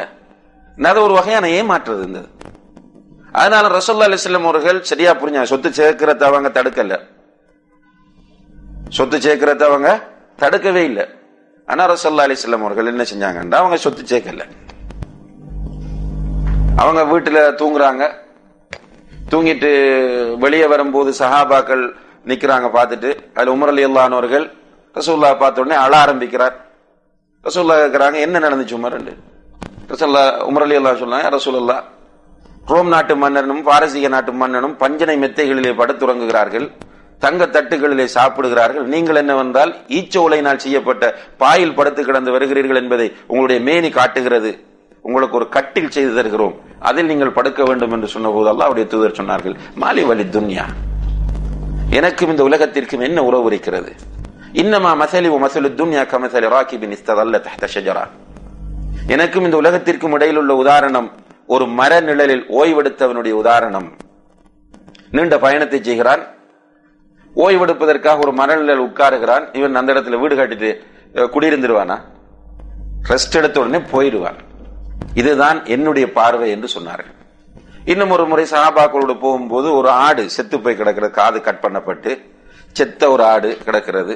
அல்லாஹ்வுடைய தூதர் அந்த ஆட்டை தூக்கி கேட்கிறாங்க, இதை யார் ஒரு திர்ஹத்திற்கு வாங்குவார்? சஹாபாக்கள் சொல்றாங்க, ஃப்ரீயா கொடுத்தாலே யாரும் வாங்க மாட்டாங்க, இந்த திர்ஹத்துக்கு நீங்க விலை பேசுறீங்களே. ரசூலுல்லாஹி சொன்னார்கள், இந்த ஆட்டை விட துனியா அல்லாஹ்வுடைய பார்வையில் இழிவானது. ஆனா புரிய முடியுதில்லை, நம்மள ரியலைஸ் பண்ணினால் மாஷா அல்லாஹ் நிறைய கோடீஸ்வரர்கள் நம்முடைய சமுதாயத்தில் இருக்கிறார்கள். இந்த விஷயத்தை ரியலைஸ் பண்ண அள்ளி கொடுத்துட்டே இருக்கிறாங்க. பள்ளி கட்டு, மதரசா கட்டு, ஏழைகளுக்கு வீடு கட்டு, கிணறு கட்டு. மனிதன் என்ன செய்யறான் பாருங்க, கொடுக்க வேண்டிய ஜக்காத்தையும் கொடுக்காமல் பதுக்குகிறான். யாராவது ஒரு ஸ்ட்ரேஞ்சா ஒரு ஃபத்வாவை கொடுத்துட்டால், ஒரு தடவை கொடுத்தால் போதும். இந்த உலகத்துல ரசூலுல்லாஹ் அப்படி ஃபத்வா கொடுத்தாங்களா, சஹாபாக்கள் கொடுத்தாங்களா, தாபியன்கள்ட்ட இருந்துச்சா, இமாம்கள் யாராவது கொடுத்தாங்களா, இந்த காலத்துல வாழக்கூடிய ஏனைய உலமாக்களில் யாராவது வேறொருவர் கொடுத்தா, ஒன்றும் பார்க்க மாட்டான். ஒரு தடவையா அது இயக்க வேறுபாடுகளுக்கு அப்பால் அந்த ஃபத்வா எடுத்துக்குவான். அவனுக்கு தேவை ஜக்காத்தை பதுக்க வேண்டும். அதான் நான் ஆரம்பத்தில் சொன்னேன், ஜக்காத்தை ஊரை ஏமாத்துவதற்காக அல்ல. நாளைக்கு மஹ்ஷர்ல போய் அவ்வளவையும் அல்லாஹ் தஆலா எடுத்து காட்டுவான். இதுதான் நீ பதுக்கி வச்சது, இத்தனை லட்சம், இத்தனை பவுன் தங்கம், எல்லாம் என்ன இருக்கு, இவற்றை பாரு என்று சொல்லி அப்படியே நரகத்தில் போட்டு சூடாக்கி அதை கொண்டு வந்து பழுத்து நெருப்பில் போட்டு பழுக்க வைக்கப்பட்ட பிறகு அவனுடைய முகத்திலும் முதுகிலும் அவனுடைய விழாவிலும் அதை கொண்டு சூடு போரும் போது கொஞ்சம் கற்பனை பண்ணி பாருங்க. இந்த ஹதீஸை நம்பக்கூடிய ஒருவர் தன்னுடைய பொருளாதாரத்தில் வெளியே போக வேண்டிய ஜக்காத்தை ஏதாவது பதுக்கி வைப்பாரா? நிச்சயமாக நடக்காது. அது மட்டும் இல்ல, அது ஒரு பாம்பு வடிவில மறுமையில கொண்டு வரும். நரகத்துக்கு போனது பிறகு அது ஒரு பாம்பு வடிவில வருமாம் சொத்துக்கள் எல்லாம். எனவே இந்த ஜக்காத்தை வெற்றி பெற்ற மூமின்கள் கொடுக்கக்கூடியவர்களாக இருப்பார்கள் என்பதை அல்லாஹு தஆலா சொல்கிறான். அன்புள்ள சகோதர சகோதரிகளே, வெற்றி பெற்ற மூமின்களுக்குரிய பண்புகளாக அல்லாஹு தஆலா சொல்லக்கூடிய 3 பண்புகளை சென்ற அமர்விலே நாம் பார்த்தோம். அவர்கள் தொழுகையில் ஹுஷுவோடு இருப்பார்கள். இரண்டாவதாக லகுவான பயன் தராத பேச்சுக்களையும் செயல்களையும் அவர்கள் புறக்கணிப்பார்கள். மூன்றாவதாக அவர்கள் தஸ்கியாவையும் ஜக்காத்தையும் நிறைவேற்றக்கூடியவர்களாக இருப்பார்கள் என்பதை பார்த்தோம். நான்காவது பண்பாக அல்லாஹு தஆலா சொல்கிறான், வல்லதீனஹும் லிஃபுரூஜிஹிம் ஹாஃபிதுன். அந்த வெற்றி பெற்ற மூமின்கள் தங்களுடைய கற்புகளை பாதுகாக்கக்கூடியவர்களாக இருப்பார்கள். இல்லா அலா அஸ்வாஜிஹிம், அவர்களுடைய மனைவிமாரிடத்தில் அல்லது கணவன்மாரிடத்தில், அவ்மா மலக்கத் ஐமானுஹும், அல்லது அவர்களுடைய வலக்கரங்கள் சொந்தமாக்கி கொண்டவர்களிடம் தவிர, ஃபஇன்னஹும் கைரு மலூமின், அவர்களோடு தங்களுடைய கற்புகளை பகிர்ந்து கொள்வது என்பது குற்றமாகாது, அது அல்லாஹ்வினால் கண்டிக்கப்பட்ட விஷயம் அல்ல. ஃபமன் இப்தகா வராஅ ذلك فاولئك هم العادون. இந்த வழிகளை தவிர வேறு வழிகளை யார் தேர்வு செய்கிறாரோ அவர்கள் எல்லை மீறியவர்கள் என்று அல்லாஹு தஆலா இந்த வசனத்திலே சொல்கிறாங்க. இப்ப பிரதானமாக வெற்றி பெற்ற அந்த மூமின்கள் தங்களுடைய கற்புகளை பாதுகாக்கக்கூடியவர்களாக இருப்பார்கள். உண்மையிலேயே இஸ்லாம் அறிமுகப்படுத்தப்பட்ட அந்த கால சூழ்நிலையை பார்க்கும்போது கற்புகளுக்கு பெரிய அளவு மதிப்பில்லாத ஒரு காலமாகத்தான் அது இருந்திருக்கிறது. கற்பு என்று சொல்லக்கூடிய நிலையில் ஒரு சிலர் தான் தங்களுடைய கற்புகளை காத்துக் கொள்ளக்கூடியவர்களாக இருந்திருக்கிறார். பெரும்பாலானவர்களுக்கு கற்பு என்பது ஒரு பொருட்டே கிடையாது. அதனால்தான் விபச்சாரம் என்பது அந்த சமுதாயத்தில் சர்வ சாதாரணமான ஒன்றாக மாறியிருந்தது. அல்லாஹு தஆலா இந்த மார்க்கத்தை கொடுத்து அந்த மக்களை கற்புள்ள மக்களாக மாற்றுகிறார். மிக மோசமான நிலையில் இருந்தவர்கள் எல்லாம் மனம் திருந்தி இந்த வெற்றி பெற்ற கூட்டத்தில் இணைந்து கொண்டிருப்பதை அவர்களுடைய வரலாற்றை படிக்கும் போது நாம் பார்க்க முடிகிறது. இப்ப கற்புகளை பாதுகாத்துக் கொள்வதற்காக வேண்டி சும்மா ஒரு போதனையாக மாத்திரம் இஸ்லாம் இதை சொல்லாமல் இதை சாத்தியப்படுத்துவதற்கான வழிகளையும் இஸ்லாம் வலியுறுத்துகிறது. எப்படி வெறுமனே கற்பை பாதுகாத்துக் கொள்ளுங்கள், கற்பை பாதுகாத்தால் வெற்றி கிடைக்கும் என்பதோடு நிறுத்தவில்லை. கற்பை பாதுகாத்துக் கொள்வதற்கான வழிகள் ஒவ்வொன்றாக இஸ்லாம் சொல்கிறது. அதில் பிரதானமாக உள்ளங்களில் ஈமானை கொடுக்கிறது. கத் அஃப்லஹல் முஃமினூன், உள்ளங்களில் ஈமானை ஆழமாக பதிக்கிறது. அதற்கு பிறகு சில சட்டங்களை கொண்டு வருகிறது. அதிலே பார்வைகளை பற்றி அல்லாஹு தஆலா குர்ஆனிலே சொல்கிறான். மூமினான ஆண்களை பார்த்து சொல்லுங்கள், அவர்கள் தங்களுடைய பார்வைகளை தாழ்த்தி கொள்ளட்டும். பெண்களை பார்த்து சொல்லுங்கள், அவர்களும் தங்களுடைய பார்வைகளை தாழ்த்தி கொள்ளட்டும். அதுதான் அவர்களுக்கு பாதுகாப்பானது, அது அவர்களுடைய கற்புகளை காக்க செய்யும் என்று அல்லாஹு தஆலா குர்ஆனிலே சொல்லி காட்டுகிறார். இப்போ பார்வைகள் என்பது சஹ்முன் மின் சிஹாமி இப்லீஸ், இப்லீசுடைய அம்புகளில் ஒன்று என்று நபிகள் நாயகம் ஸல்லல்லாஹு அலைஹி வஸல்லம் அவர்கள் சொன்னார்கள். பார்வை இப்லீசுடைய அம்புகளில் ஒன்று. இப்லீஸ் நம்முடைய பார்வையின் மூலம் நம்மை வழிகெடுக்க முயற்சி செய்து கொண்டிருக்கிறான். தொழுகையிலேயும் இப்லீஸ் பார்வையை திருடி கொண்டுதான் தொழுகையில் உள்ள குஷுவை இல்லாமல் ஆக்குகிறான். பார்வையின் மூலம்தான் ஒருவனை விபச்சாரத்திலும் அவன் வீழ்த்துகிறான். எனவேதான் நபி ஸல்லல்லாஹு அலைஹி வஸல்லம் அவர்கள் பார்வை விஷயத்தில் நிறைய சட்டங்களை நமக்கு சொல்லி தந்திருக்கிறார்கள். அதுல குறிப்பாக பாதையில் போகும்போது அலி ரலியல்லாஹு அன்ஹு அவர்கள் ஒரு பெண்ணை பார்க்கிறார்கள். ரசூலுல்லாஹி அலைஹி வஸல்லம் அவர்கள் பார்வையை திருப்பி விட்டு சொன்னார்கள், ஃபஇன்னல் லா துத்பிஉ நظرة நظرة, திரும்ப திரும்ப பார்க்காதே. ஃபர்ஸ்ட் டைம் பார்த்தாய் ஃபஇன்னஹு லக், அது முதல் பார்த்தது உனக்குரியது என்றால் நீ வீதியில போகும்போது எது வந்தாலும் நீ பார்க்க வேண்டும், அந்த அடிப்படையில் பார்த்தாய். திரும்ப பார்ப்பது என்பது ஷைத்தானுடையது. எனவே இரண்டாவது பார்வை உனக்கு எதிரானது, திரும்ப திரும்ப பார்க்காதே என்று நபிகள் நாயகம் ஸல்லல்லாஹு அலைஹி வஸல்லம் அவர்கள் அலி ரலியல்லாஹு அன்ஹு அவர்களுக்கு வழிகாட்டுகிறார்கள்.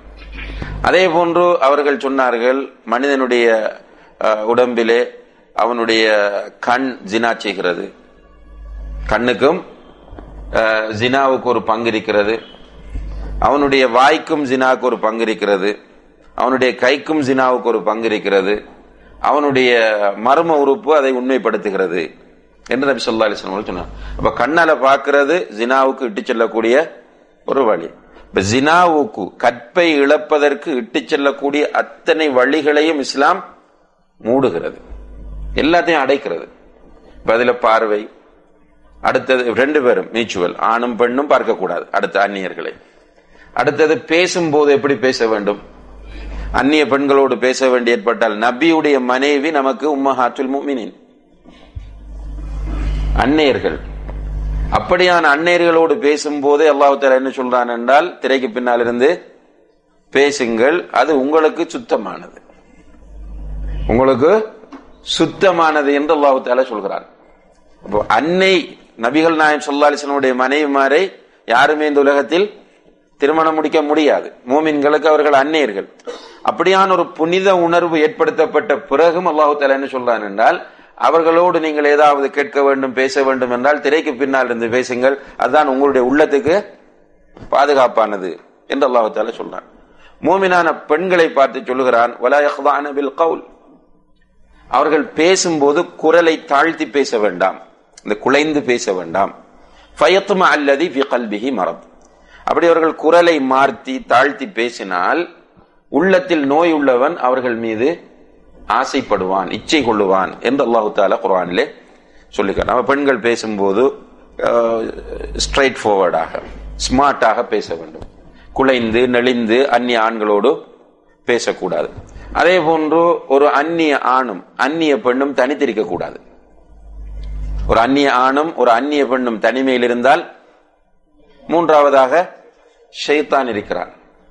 இப்படியாக ஆடை விஷயம், ஆடையில் பெண்களுக்கென்று இஸ்லாம் கடுமையான சட்டங்களை போடுகிறது என்றால் கற்புகளை காத்துக் கொள்வதற்காக.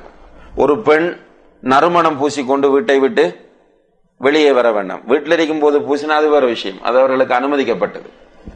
வீட்டுக்கு வெளியே வரும்போது அவர்கள் நறுமணம் பூசிக்கொண்டு வர வேண்டாம். ஏனென்றால் என்ன சொன்னாங்க ரீசன், விபச்சாரி என்றார்கள்.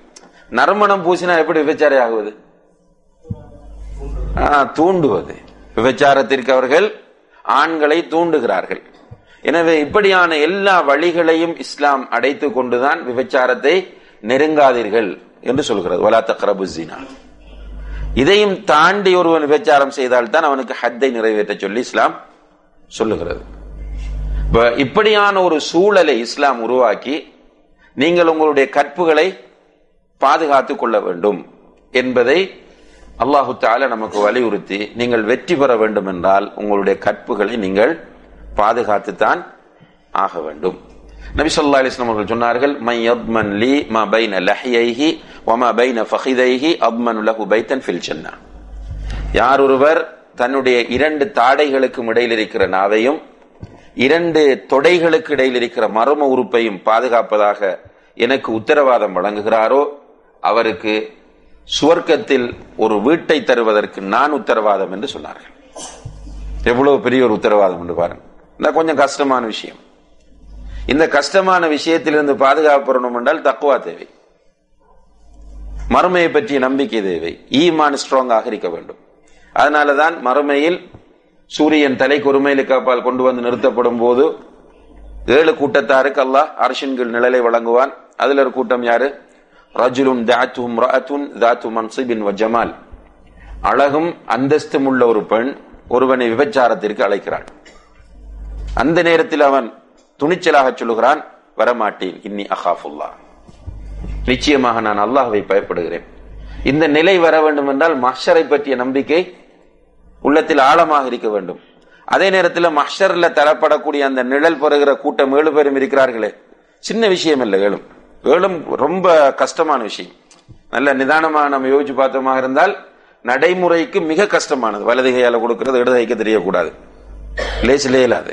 தனிமையில் உட்கார்ந்து அல்லாஹ்வை நினைத்து அழுவது, உள்ளம் பள்ளியோடு தொடர்பாக இருப்பது, நீதியாக ஆட்சி செய்வது, அல்லாஹ்வுக்காக நேசிப்பது, அல்லாஹ்வுக்காக பகைப்பது, எல்லாமே கஷ்டம். அதனாலதான் பெரிய பரிசு. அதுல ஒன்றுதான் ஒரு சாதாரணமான பெண் விபச்சாரத்துக்கு அழைக்க தேவையில்லை. பார்த்தாலே இன்றைக்கு விபச்சாரத்திற்கு மனிதன் துடித்துக் கொண்டிருக்கிற காலத்தில் அழகும் அந்தஸ்தும் உள்ள ஒரு பெண் விபச்சாரத்திற்கு அழைக்கும் போது இன்னி அகாஃபுல்லா என்று சொல்பவன் தன்னுடைய கற்பை பேணிக் கொள்ளக்கூடியவனாக இருக்கிறான். உண்மையிலே இந்த விஷயத்தை சரியான முறையில் ரியலைஸ் பண்ண வேண்டும் என்பதற்காக நபிகள் நாயகம் ஸல்லல்லாஹு அலைஹி வஸல்லம் அவர்களிடத்தில் ஒரு இளைஞர் வந்து, யா ரசூலல்லாஹ் இذن லி பிஸ்ஸினா, விபச்சாரம் செய்வதற்கு எனக்கு அனுமதி கொடுங்கள் என்று கேட்கிறார்.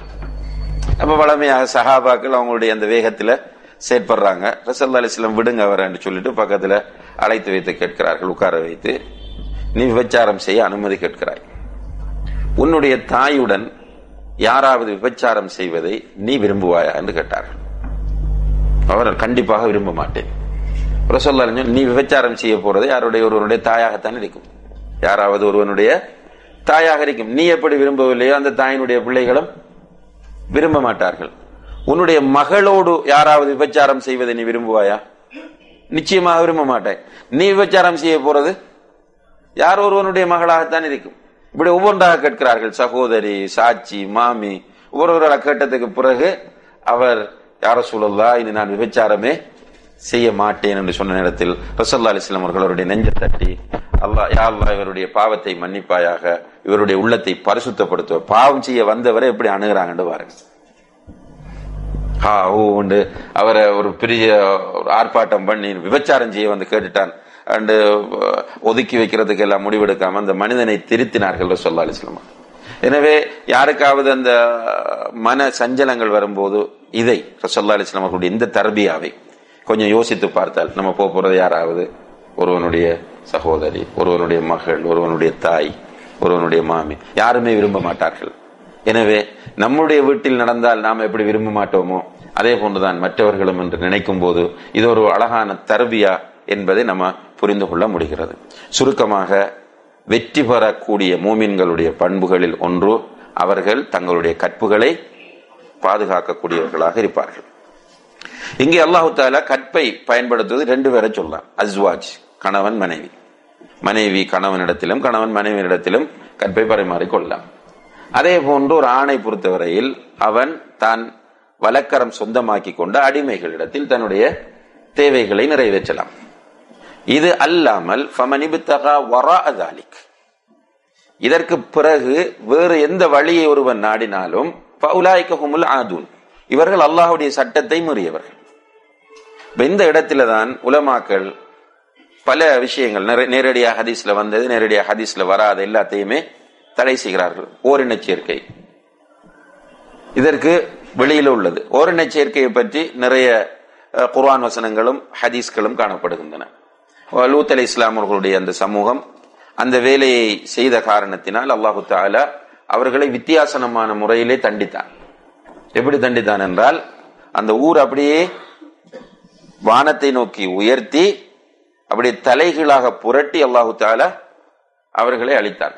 எனவே நபி ஸல்லல்லாஹு அலைஹி வஸல்லம் அவர்கள் சொன்னார்கள், இதா வஜத்தும் மை யஅமலு அமல கௌமி லூத்தின் ஃபக்துலுல் ஃபாயில வல் மஃஊல். லூத் அலைஹிஸ்ஸலாம் அவர்களுடைய சமுதாயத்தின் செயல்களை நம்முடைய சமுதாயத்தில் யாராவது செய்தால் அவர்களை 2 பேரையும் கொல்லுங்கள், 2 பேரையும் கொலை செய்யுங்கள் என்று நபி ஸல்லல்லாஹு அலைஹி வஸல்லம் அவர்கள் சொல்கிறார். எப்படி கொலை செய்யுங்கள் என்று சொல்லல. இப்ப லூத் அலைஹிஸ்ஸலாம் அவர்களுடைய சமுதாயம் அழிக்கப்பட்ட முறையை வைத்து இப்னு அப்பாஸ் ரலியல்லாஹு அன்ஹுமா என்ன சொல்றாங்கன்னு கேட்டால், இவ்வாறான செயலில் ஈடுபடக்கூடியவர்களை உயரமான ஒரு இடத்திலே கொண்டு போய் வைத்து கீழே தள்ளிவிட வேண்டும், கீழே தள்ளி விட்டு கல்லால் எறிந்து கொள்ள வேண்டும் என்று சொல்கிறார்.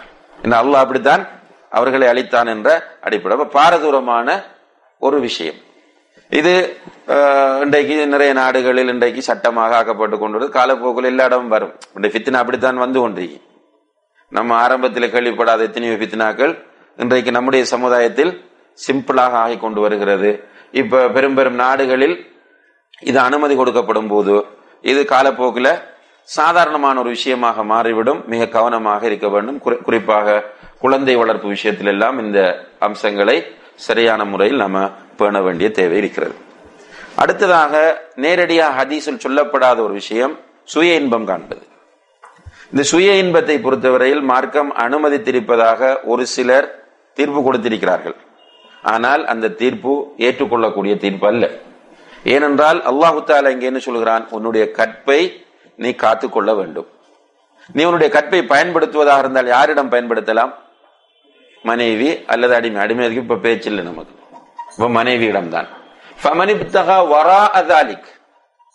இதற்கு பிறகு வேறு வழியை யாராவது தேடினால் தன்னுடைய ஆசையை தீர்த்துக் கொள்வதற்கு அவர் எல்லை மீறியவர். அப்ப தன்னின சேர்க்கை என்பது, இந்த சுய இன்பம் என்பது தடை செய்யப்பட்ட ஒன்று. இது அனுமதிக்கப்பட்டிருந்தால் அல்லாஹ்வுடைய தூதர் ஸல்லல்லாஹு அலைஹி வஸல்லம் அவர்கள் இளைஞர்களை பார்த்து சொல்லுகிறார்கள், இந்த கற்பை காத்துக் கொள்வதற்கு அவர்கள் சொல்லக்கூடிய மிகப்பெரிய சொல்யூஷன், யா மாஷர ஷபாப், வாலிபர்களே, மன் இஸ்ததாஅ மின்குமுல் பாஅத ஃபல்யதஸவ்வஜ், உங்களில் யாருக்கு பாஅத் இருக்கிறதோ அவர் திருமணம் செய்து கொள்ளட்டும் கட்டளையிடுகிறார்கள். பாஅத் என்று சொன்னால் திருமணம் செய்யக்கூடிய அளவுக்கு பொருளாதார வசதியும் உடல் வலிமையும் யாரிடத்தில் இருக்கிறதோ அவர் கட்டாயம் திருமணம் செய்து கொள்ளட்டும். ஃபஇல்லம் யஸ்ததி, அவரால் திருமணம் செய்ய முடியவில்லை என்றால் சுய இன்பம் காணு என்று ஸல்லல்லாஹு அலைஹி வஸல்லம் சொல்லவில்லை. என்ன சொல்கிறார்கள்? ஃபஅலைஹி பிஸ்ஸௌம், அவர் நோன்பு நோட்கட்டும். ஃபஇன்னஹு லஹு விஜா, அது அவருக்கு கேடயமாக அமையும், அதாவது பாவத்திலிருந்து தடுக்கக்கூடிய வழியாக இருக்கும் என்று நபிகள் நாயகம் ஸல்லல்லாஹு அலைஹி வஸல்லம் அவர்கள் சொல்கிறார்கள். ஒரு சில அறிஞர்கள் என்ன சொல்றாங்க என்றால், ஒரே ஒரு கட்டத்தில் அனுமதிக்கிறார்கள். என்ன கட்டம் என்று கேட்டால், ஒரு மனிதன் ஜினா செய்வதற்கான எல்லா வாய்ப்புகளும் அவனுக்கு கிடைத்து அவனுடைய மனமும் அதை செய்வதற்கு தூண்டிக் கொண்டிருக்கும் போது அதிலிருந்து விடுபடுவதற்காக வேண்டி ஒருவன் சுய இன்பம் காண்பது 2 பாவங்களில் சிறியதை செய்வதாக ஆகும். அந்த கட்டத்தில் மாத்திரம் இவன் இதை செய்தால் இது சிறிய பாவமாக அமையும் என்று சொல்கிறார்கள். இது அல்லாமல் வேறு எந்த சந்தர்ப்பங்களிலும் இதற்கு மார்க்கத்தில் அனுமதி கிடையாது. அதை செய்கிறவர்களும் தங்களுடைய கற்புகளை இழந்தவர்களாகவே கருதப்படுவார்கள். அல்லாஹு தஆலா பாதுகாக்க வேண்டும். அடுத்த பண்பாக அல்லாஹு தஆலா சொல்கிறான், வல்லதீனஹும் லிஅமானாத்திஹிம் வஅஹ்திஹிம் ராஊன், அவர்கள் தங்களுடைய அமானிதங்களையும் தங்களுடைய உடன்படிக்கைகளையும் பேணக்கூடியவர்களாக இருப்பார்கள். வெற்றி பெற்ற மூமின்கள் தங்களுடைய அமானிதங்களையும் பேணக்கூடியவர்களாக இருப்பார்கள், தங்களுடைய உடன்படிக்கைகளையும் பேணக்கூடியவர்களாக இருப்பார்கள். இதிலே அல்லாஹுடைய அமானிதங்களும் இருக்கின்றன, மனிதர்களுடைய அமானிதங்களும் இருக்கின்றன, அல்லாஹ்வுடைய உடன்படிக்கைகளும் இருக்கின்றன, மனிதர்களோடு செய்து கொண்ட உடன்படிக்கைகளும் இருக்கின்றன. இப்ப வெற்றி பெற்ற மூமின்கள் எல்லாவற்றையும் பேணக்கூடியவர்களாக இருப்பார்கள். நிச்சயமாக அமானிதம் பேணக்கூடிய ஒருவனாக ஒரு மூமின் இருக்க வேண்டும். அது என்ன வகையான அமானிதமாக இருந்தாலும் சரிதான். இவன் ஒரு ரகசியமாக இருந்தாலும் சரிதான். ரகசியமாக நம்மகிட்ட ஒருவர் ஒரு செய்தியை சொன்னால் அதுவும் அமானிதம். இந்த அமானிதங்களை எல்லாம் பேணக்கூடிய தன்மை வெற்றி பெறக்கூடிய மூமின்களிடம் இருக்கும். இன்றைக்கு ரகசியம் எல்லாம் அமானிதமாக பேணப்படுவதில்லை. அதே போன்று ஒருவர் ஜனாசா ஒன்றை குளிப்பாட்டுகிறார். ஜனாசாவை குளிப்பாட்டக்கூடியவர் அந்த இடத்துல அமானிதத்தை பேண வேண்டிய தேவை அவருக்கு இருக்கிறது. ரசூலுல்லாஹி அலைஹி வஸல்லம் சொல்கிறார்கள், ஒரு அமீன் அமானிதத்தை பேணக்கூடிய ஒருவர் அந்த காரியத்தை செய்யுமாறு. ஏன்? ஜனாசாவில் சில குறைபாடுகளை அவர் பார்க்கலாம் குளிப்பாட்டும் போது, அதை வெளியே சொல்லிவிடக் கூடாது. அமானிதம் பேணுவது என்பது எல்லா விஷயங்களிலும் இருக்கிறது. அதே போல மஷூரா, இன்னைக்கு இதெல்லாம் உணரப்பட அமானிதம் என்று நம்ம புரிஞ்சு வச்சுக்க பொருள், ஒரு பொருளை அமானிதமாக ஒப்படைத்து விட்டு திரும்ப கேட்டா கொடுக்க வேண்டும். இதான் நம்ம புரிந்து வைத்திருக்கிற அமானிதம். குழந்தைகள் அமானிதம், பொறுப்புகள் அமானிதம், பேச்சுகள் அமானிதம். அதே போன்று மஷூரா அமானிதம். ரசூலுல்லாஹி அலைஹி வஸல்லம் சொல்கிறார்கள், அல் முஸ்தஷாரு முஅ்தமனுன், மஷூரா கேட்கப்படுகிறவர் அமானிதத்தை சுமந்தவர் என்று சொல்கிறார்கள். என்கிட்ட நீங்க மஷூரா கேட்கறீங்க, இப்போ ஒரு மௌலவி நல்ல கருத்தை சொல்லுவார் என்று சொல்றார், இந்த மனைவியோட எனக்கு இப்படி ஒரு பிரச்சனை இருக்கு, எனக்கு கொஞ்சம் ஆலோசனை சொல்லுங்க. நான் அவருக்கு ஆலோசனை சொல்லிட்டு அடுத்தவர்கிட்ட சொல்றேன், அவரை தெரியாதா அவர் மனைவியோட இப்படி இருக்கிறார். அல்லது மஷூரா சஃபைல், ஒரு அமீர் உட்கார்ந்திருக்கிறவர்களிடம் மஷூரா கேட்கிறார். அந்த நேரத்தில் சொல்லக்கூடிய கருத்து அமானிதமாக இருக்க வேண்டும். தலைவரால் அமானிதமாக பார்க்கப்பட வேண்டும், ஏனைய உறுப்பினர்களால் அமானிதமாக பார்க்கப்பட வேண்டும். என்ன நடக்குது? மஷூரா நடக்கும். ஒரு 11 பேர் உட்கார்ந்து மஷூரா செய்வோம். மஷூராவிலிருந்து வெளியாகிறதுக்கு முன்னரண்டா கொஞ்சம் பரவாயில்லை, இப்ப வாட்ஸ்அப்லயே ரெக்கார்ட் பண்ணி உடனே நடக்குது என்ன மஷூராவில். இதெல்லாம் அமானித மோசடி. மூமின்களுடைய பண்பு கிடையாது. அமானித மோசடி செய்பவன் யாரு? முனாஃபிக். ரசூலுல்லாஹி அலைஹி வஸல்லம் சொல்கிறார்கள், ஆயத்துல் முனாஃபிகி ஸலாஸா, முனாஃபிக்குடைய அடையாளங்கள் 3. பேசினால் பொய் உரைப்பான், அமானிதமாக கொடுக்கப்படுவதில் மோசடி செய்வான், வாக்குறுதிக்கு மாறு செய்வான். இது முனாஃபிக்குடைய பண்பு. இன்றைக்கு இஸ்லாம் என்கிற பெயரில் நமக்கிட்ட அந்த பண்புகள் இடம் பிடித்துக் கொண்டிருப்பதை பார்க்கிறோம். அமானிதம் எதுவாக இருந்தாலும் அந்த அமானிதத்தை சரியான முறையில் பேண வேண்டும். அதுல குர்ஆன் நமக்கு தரப்பட்ட அமானிதம். அல்லாஹ் தஆலா குர்ஆன்ல இன்ன அரத்னல் அமானத, இந்த அமானத்தை நாம் வானங்களிலும் பூமியின் மீதும் சுமத்தினோம்.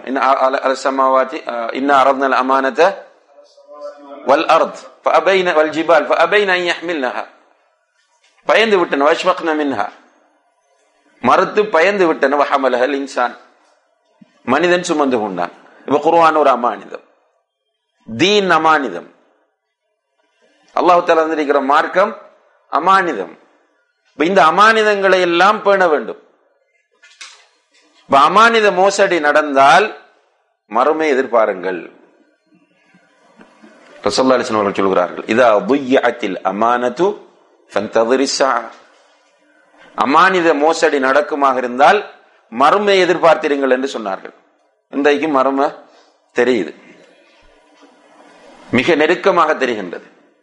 இன்னும் அவ்வளவு அமானித மோசடி நடைபெற்றுக் கொண்டிருக்கிறது. அவன் பெற்ற பிள்ளையே அமானிதமாக என்று பார்க்காத, அவன் வலக்கரம், அவன் மகர் கொடுத்து சாட்சிகள் வைத்து எடுத்துக்கொண்ட மனைவியை கூட அமானிதமாக என்று பார்க்காத ஒரு சூழ்நிலை காணப்படுகிறது. இந்த நேரத்தில் ஈமான் உள்ளவர்கள் என்ன புரியணும் என்றால், இக்தரப லின்னாஸி ஹிசாபுஹும் வஹும் ஃபீ கஃப்லத்தின் முஅரிதுன், மனிதர்களுக்கு கேள்வி கணக்கு நாள் நெருங்கிவிட்டது, ஆனால் அவர்கள் பொடுபோக்காகவும் அசம்பந்தமாகவும் இருக்கிறார்கள் என்ற அந்த எச்சரிக்கையை பார்த்துக் கொள்ள வேண்டும். நாம் சீரியஸாக வேண்டும், மறுமையை நிறைய பயப்பட வேண்டும், வேகமாக மறுமை வந்துவிடும் என்ற அந்த உணர்வோடு நம்முடைய வாழ்க்கையை நாம மாற்றிக்கொள்ள வேண்டும். அமானிதங்களை பேணக்கூடியவர்களாக இருப்பார். அதே போன்று உடன்படிக்கைகள், உடன்படிக்கைகளும் இன்றைக்கு பெரிய அளவில் பேணப்படுவது கிடையாது. நாடுகளும் உடன்படிக்கைகளை பேணுவதில்லை, அமைப்புகளும் உடன்படிக்கைகளை பேணுவதில்லை, தனிநபர்களும் உடன்படிக்கைகளை பேணுவதில்லை. உடன்படிக்கை செய்யறாங்க, உடன்படிக்கையை சிம்பிளாக முறிக்கிறாங்க. உடன்படிக்கைகளை முறிப்பது முனாஃபிக்குடைய பண்பு. ஸல்லல்லாஹு அலைஹி வஸல்லம் அவர்களோடு யூதர்கள் உடன்படிக்கை செய்து உடன்படிக்கையை முறித்தார்கள், முனாஃபிக்குகள் உடன்படிக்கை செய்து உடன்படிக்கையை முறித்தார்கள். ஆனால் மூமின்கள் செய்த உடன்படிக்கைகளை பேணக்கூடியவர்களாக இருப்பார்கள். ஸல்லல்லாஹு அலைஹி வஸல்லம் அவர்கள் ஹுதைபியா உடன்படிக்கை செய்தார்கள். ஹுதைபியா உடன்படிக்கை செய்த பிறகு சில சஹாபாக்கள் இஸ்லாத்தை ஏற்றுக்கொண்டார்கள், அல்லது அதற்கு பிறகு இஸ்லாத்தை ஏற்றுக்கொண்டார்கள். அவர்களுக்கு மக்காவிலிருந்து மதீனாவுக்கு வர முடியாது. ஏன்? உடன்படிக்கையின் ஒரு ஷரத் என்னவென்று கேட்டால், மக்காவில் உள்ள முஸ்லிம்களில் யாராவது ஒருவர் மதீனாவுக்கு வந்தால் அவர் திருப்பி அனுப்பப்பட வேண்டும். இது உடன்படிக்கை. சில சஹாபாக்கள் போகிறார்கள், மதீனா நோக்கி போறாங்க. போகும்போது பத்ரோட சம்பந்தப்பட்ட ஒரு சம்பவம் என்னென்றால், 2 சஹாபாக்கள் போறாங்க. போகும்போது மக்கா முஷ்ரிக்குகள் கேட்கிறாங்க, எதுக்காக வந்தீங்கன்னு. அவங்க எதுக்காக போறீங்கன்னு கேட்ட நேரத்தில், நாங்க மதீனாக்கு போறோம். இல்ல நீங்க முகமதோட போய் சண்டை செய்ய போறீங்க. இல்ல நாங்கள் சண்டை செய்ய மாட்டோம், பார்த்துட்டு வந்து விடுவோம். போனா அங்க அந்த நேரத்தில் பத்ருக்கான ஏற்பாடு நடக்கிறது.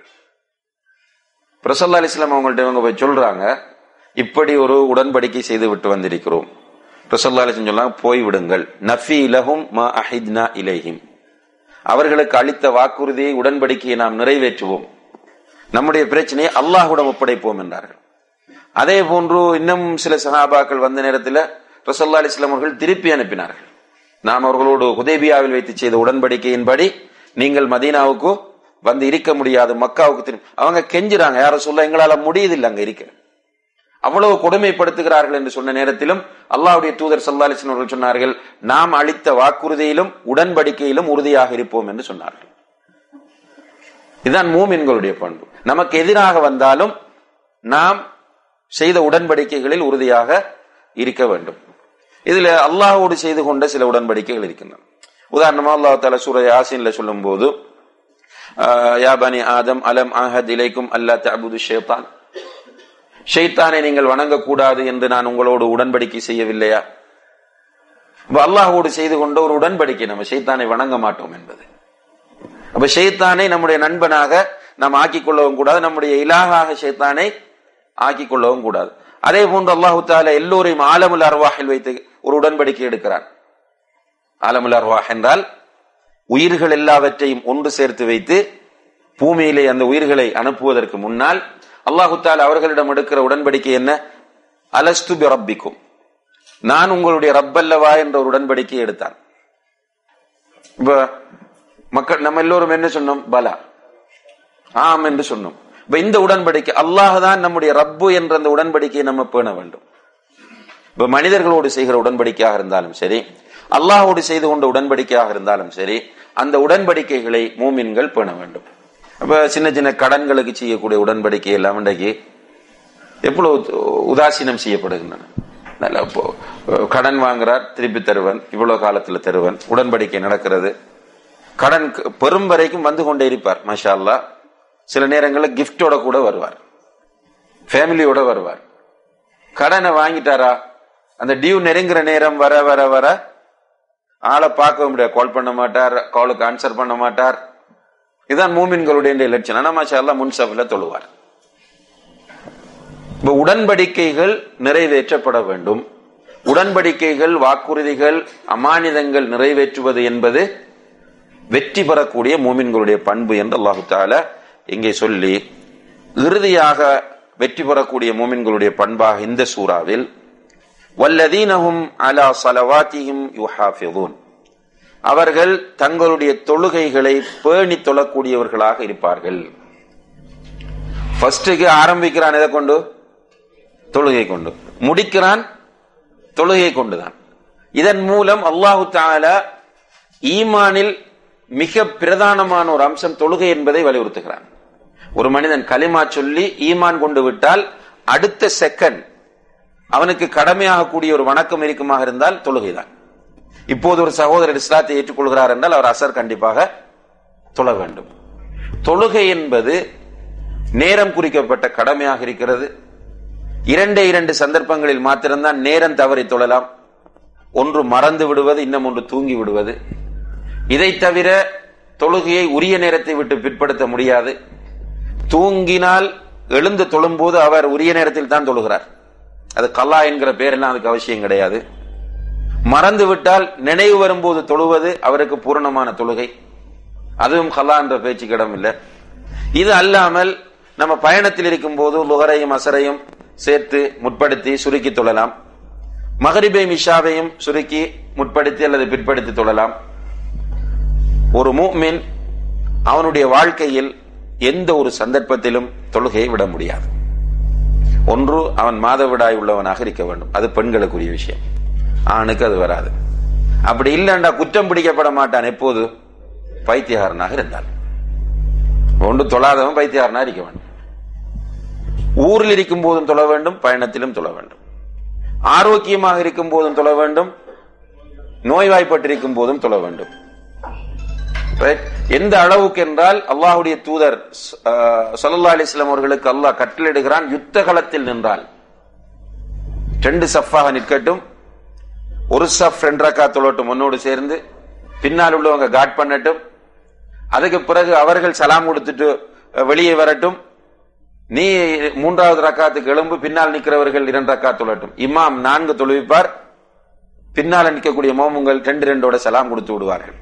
யுத்த களத்தில் இப்படி காட் பண்ண கொண்டு தொழ வேண்டும் என்று சொன்னால் ஏனைய சூழ்நிலைகளில் ஒரு முஸ்லிமுடைய நிலை என்ன என்பதை நாம் சிந்திக்க கடமைப்பட்டிருக்கிறோம். உண்மையிலேயே எவ்வளவுதான் நம்ம படித்தாலும், எவ்வளவுதான் இந்த பயான கேட்டாலும், எவ்வளவுதான் தொழுகையுடைய முக்கியத்துவத்தை பேசினாலும், தொழுகையுடைய விஷயத்தில் இன்னும் நம்மிடத்தில் பொடுபோக்கு இருந்து கொண்டுதான் இருக்கிறது. சும்மா உட்கார்ந்து ஃப்ரெண்ட்ஸோட பேசிட்டு இருப்போம் வீட்டில். கெஸ்டுக்குரிய முக்கியத்துவம். அவங்க போகல, நம்ம உட்கார்ந்து இருக்கிறோம், பள்ளியில ஜமாத் முடிஞ்சு. ஏதாவது பார்க்கில் பீச்சில் போய் சும்மா உட்கார்ந்துட்டு இருப்போம், இஷா மகரிப் எல்லாம் மிஸ் ஆகிவிடும். அல்லது சும்மா போஸ்டர் ஓட்டுவோம், அல்லது ஒரு ஆர்ப்பாட்டம் நடத்துவோம், ஒரு பேரணி நடத்துவோம். சில இடங்கள்ல பார்த்தால் இன்னாலே ராஜுவன் பயான் நடக்குது. பயானுடைய தலைப்பில் ஒன்றுதான் தொழுகை.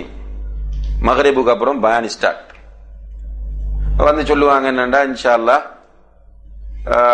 இஷா தொழுகை இந்த இடத்திலேயே பயான் முடிஞ்சதுக்கு அப்புறம் தொழப்படும், அல்லது பக்கத்தில் இன்ஷா அல்லாஹ் பள்ளி பயான் முடிஞ்சதுக்கு அப்புறம் இஷா தொழுகைக்காக திறந்து வைக்கப்படும். பயான் முடிஞ்சு எல்லாரும் தொழுதுட்டு போவோம். எங்காவது நீங்கள் பார்த்திருக்கிறீங்களா பயானுக்கு வந்த அத்தனை பேரும் அந்த பள்ளியில தொழுதுட்டு போறத? ஒரு சொல்லுவாங்க, பத்திரிகையில் எழுதும் போது அல்லது மக்கள் பெருமையா பேசிக்கொள்வாங்க, ஒரு 1000 பேர் வந்திருப்பாங்க, 2000 பேர் வந்திருப்பாங்க. அப்படியான நேரத்தில் பள்ளிக்குள்ள போய் பாத்தீங்கன்னா இஷாவுக்கு 10 மணிக்கு தொழக்கூடிய அந்த இஷாவில் ஒரு 2 சஃப் 3 சஃபுக்கு தான் மக்கள் நிற்கும், மற்றவங்க எல்லாம் போயிடுவாங்க. இப்ப நம்ம சில முஹாசபா நிகழ்ச்சிகள்ல, தர்பியா நிகழ்ச்சிகள்ல ஒவ்வொருவராக கேட்டிருக்கிறோம், நீங்க வாழ்க்கையில் தொழுகையை சரியான முறையில் பேணி தொழக்கூடியவர்களாக, நேரந்தான தூக்கம் மறதி இந்த 2 காரணமும் இல்லாமல் நீங்கள் தொழுகையை உரிய நேரத்தில் பேணி தொழக்கூடியவர்களாக இருக்கிறீர்களா என்று கேட்டால், அங்கு வரக்கூடியவர்களை வெளிப்படையில் பார்த்தால் மாஷா அல்லாஹ் எல்லோரும் தாடி, எல்லோரும் இபாதத்தாளிகள், எல்லோரும் தாவாவில் ஈடுபடக்கூடியவர்கள். ஆனால் அங்க பதில் சொல்லுகிறவர்கள் 1-2 பேர் தான் இருப்பாங்க. அதை நான் இந்த இடத்துல செய்ய விரும்பல. இது ஒரு தர்பியா இல்ல. கேட்டால் நம்முடைய நிலைமை நமக்கு தெரியும். ஏதேதோ ஷைத்தான் வந்து சொல்லக்கூடிய ஊசலாட்டங்களை வைத்து தொழுகையை வேலை காரணம் காட்டலுமா? தொழுகைக்கு பயணம் தான் இது, அல்லது பயம் அல்லது நோய். ஜம்மு செய்யறதாக இருந்தால் பயணத்தில் இருக்கணும், அல்லது பயத்தில் இருக்கணும், அல்லது நோயில். வேலை கஷ்டம் காரணமாக ஜம்மு செய்ய முடியாது. அப்ப என்னது, லுஹர் சலாவை கொண்டு போய் அசலோட சீரியஸாக இதை திங்க் பண்ணினால் தொழுகையுடைய விஷயத்த, ஒருவருக்கு லுஹர் தொல்றதுக்கு சான்ஸ் இல்லாத ஒரு இடத்துல வேலை கிடைக்குதுன்றால் அவர் உடனே வேலையை ராஜினாமா செய்ய வேண்டும். அதுல வேற ஒரு விஷயமும் கிடையாது. 4 இமாம்களுமே இமாம் அபு ஹனீஃபா, இமாம் மாலிக், இமாம் ஷாஃபி, இமாம் அஹ்மது இப்னு ஹம்பல் ரஹிமஹுமுல்லாஹ் 4 பேருமே தொழாதவன் கொலை செய்யப்பட வேண்டும் என்று தீர்ப்பு கொடுத்திருக்கிறார். எப்படி கொல்ல வேண்டும் என்பதில் அவங்களுக்கு இடையில வேறுபட்ட கருத்துக்கள் இருக்கின்றன. 4 பேருமே என்ன சொல்லாங்க என்றால் தொழாதவன் கொல்லப்பட வேண்டும். அபு ஹனீஃபா இமாம் சொல்றார், தொழாதவனை பிடிச்சி ஜெயில போடணும், சாப்பாடு கொடுக்க கூடாது, குடிக்க கொடுக்க கூடாது, சாகும் வரைக்கும் அப்படியே போடணும்னு சொல்றார். இமாம் ஷாஃபி ரஹ்மத்துல்லாஹி சொல்றாங்க, எங்கேயாவது உயரமான இடத்துல அல்லது கடலுக்குள்ள கொண்டு போய் தள்ளி விட்டு கொல்லணும்னு சொல்றார். இமாம் அஹ்மது ரஹ்மத்துல்லாஹி சொல்றாங்க, அவன் முர்த்தத். இமாம் அஹ்மது என்ன சொல்றாங்கன்னா, தொழுகையை விட்டவன் முர்த்தத் ஆகி விடுகிறான், மார்க்கத்தை விட்டு வெளியாகி விடுகிறான். அவனை மக்கள் பார்க்கிற இடத்தில் வைத்து பப்ளிக்காக கழுத்தை வெட்டி கொள்ள வேண்டும் என்று சொல்கிறார். இமாம் மாலிக்கும் என்ன சொல்றாங்கன்னா, கழுத்தை வெட்டி கொள்ளணும் என்று சொல்றாங்க. இப்ப கொலை செய்யப்பட வேண்டிய ஒரு நிலையில் இருப்பவன் தான் தொழுகையை விடுப்பவன். சின்ன விஷயம் அல்ல, கொலை குற்றம்.